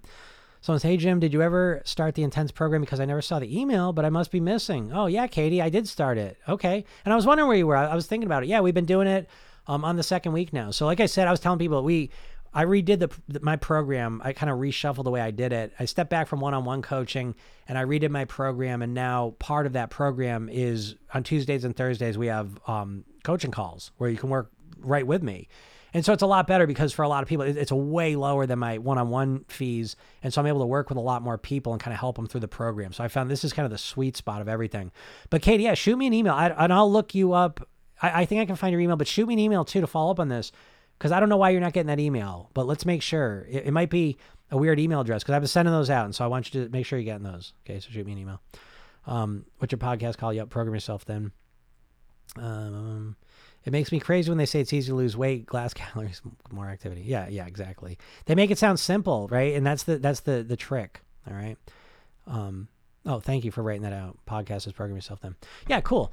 Yeah, again, remember that's the dieting trick is they make it sound really simple, but it's really hard. And so they keep you fixated on shortcuts because they keep making it sound simple, like all you need is a new weight loss plan, a new meal plan, a new workout plan, But the reality is it's much more of an undertaking. Again, I don't mean to say that the food's addiction, but I think you ought to approach your weight loss as if you had like a drug addiction or alcohol addiction or gambling addiction, whatever type of addiction, because then you're going to start seeing it more accurately. It's going to take a lot more investment of your time, energy, and resources to overcome this than just thinking like, oh, well, here's a meal plan for you.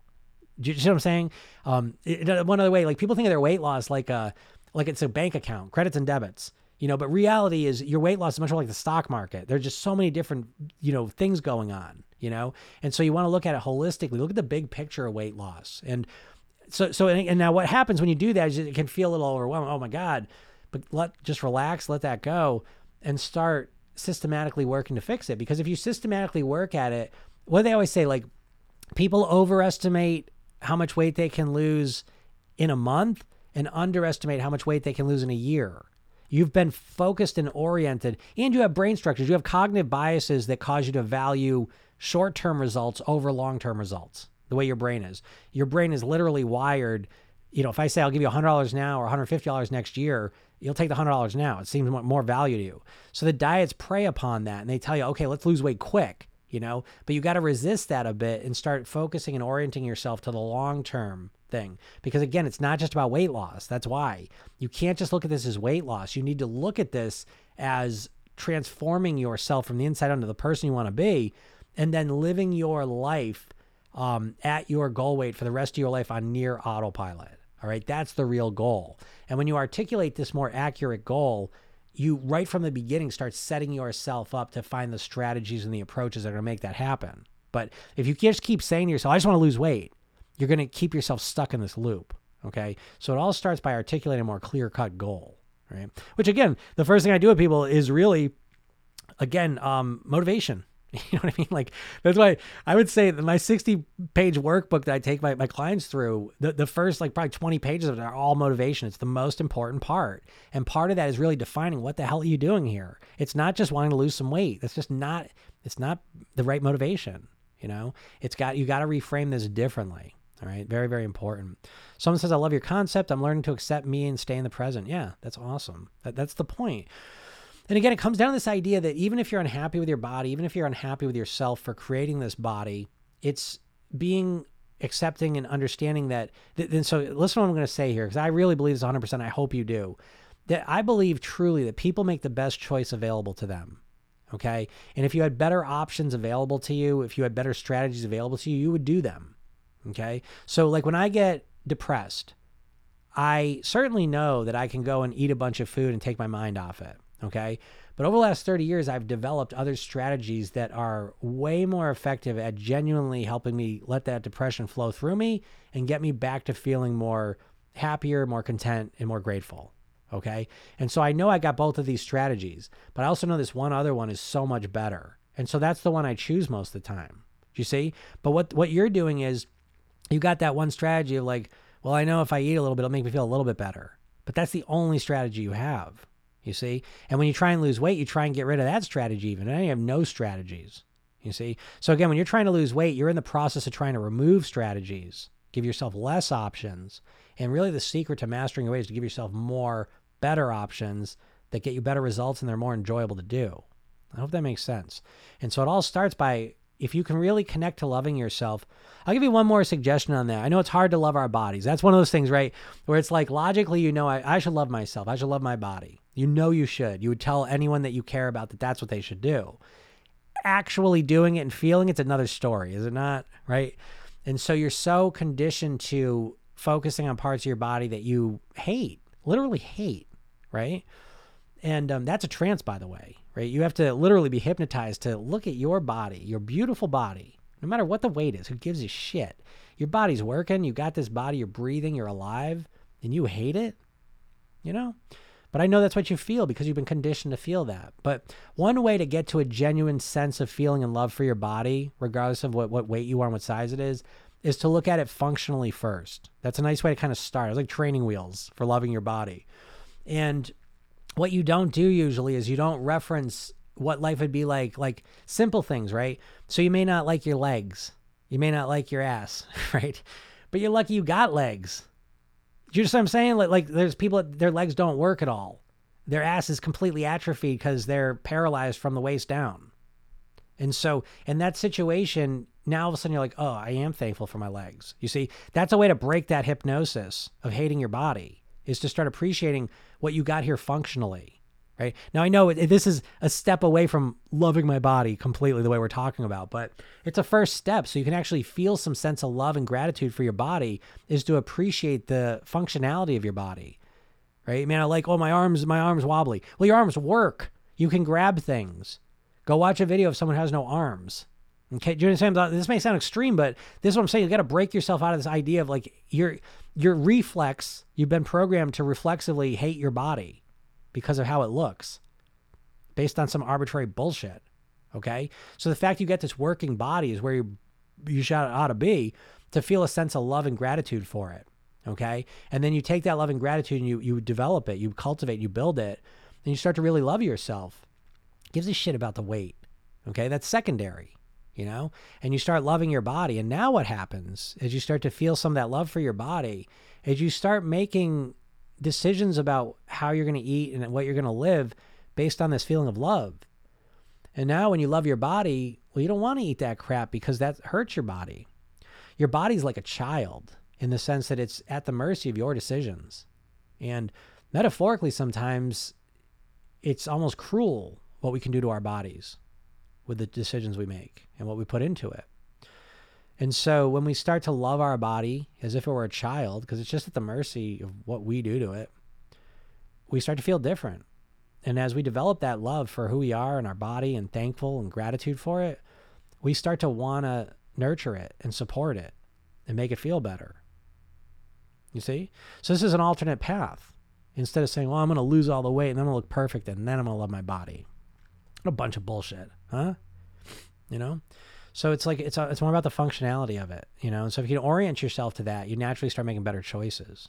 All right. Someone says, thank you so much for doing this. I really appreciate it and find it really helpful. I'm really glad. Thank you. I'm glad you enjoy it. I'm so grateful every day that my back doesn't hurt. If there's a day that my back doesn't hurt. Yeah, exactly. You know, it's appreciating the little things. You know, we've gotten so conditioned in society to be ungrateful, you know?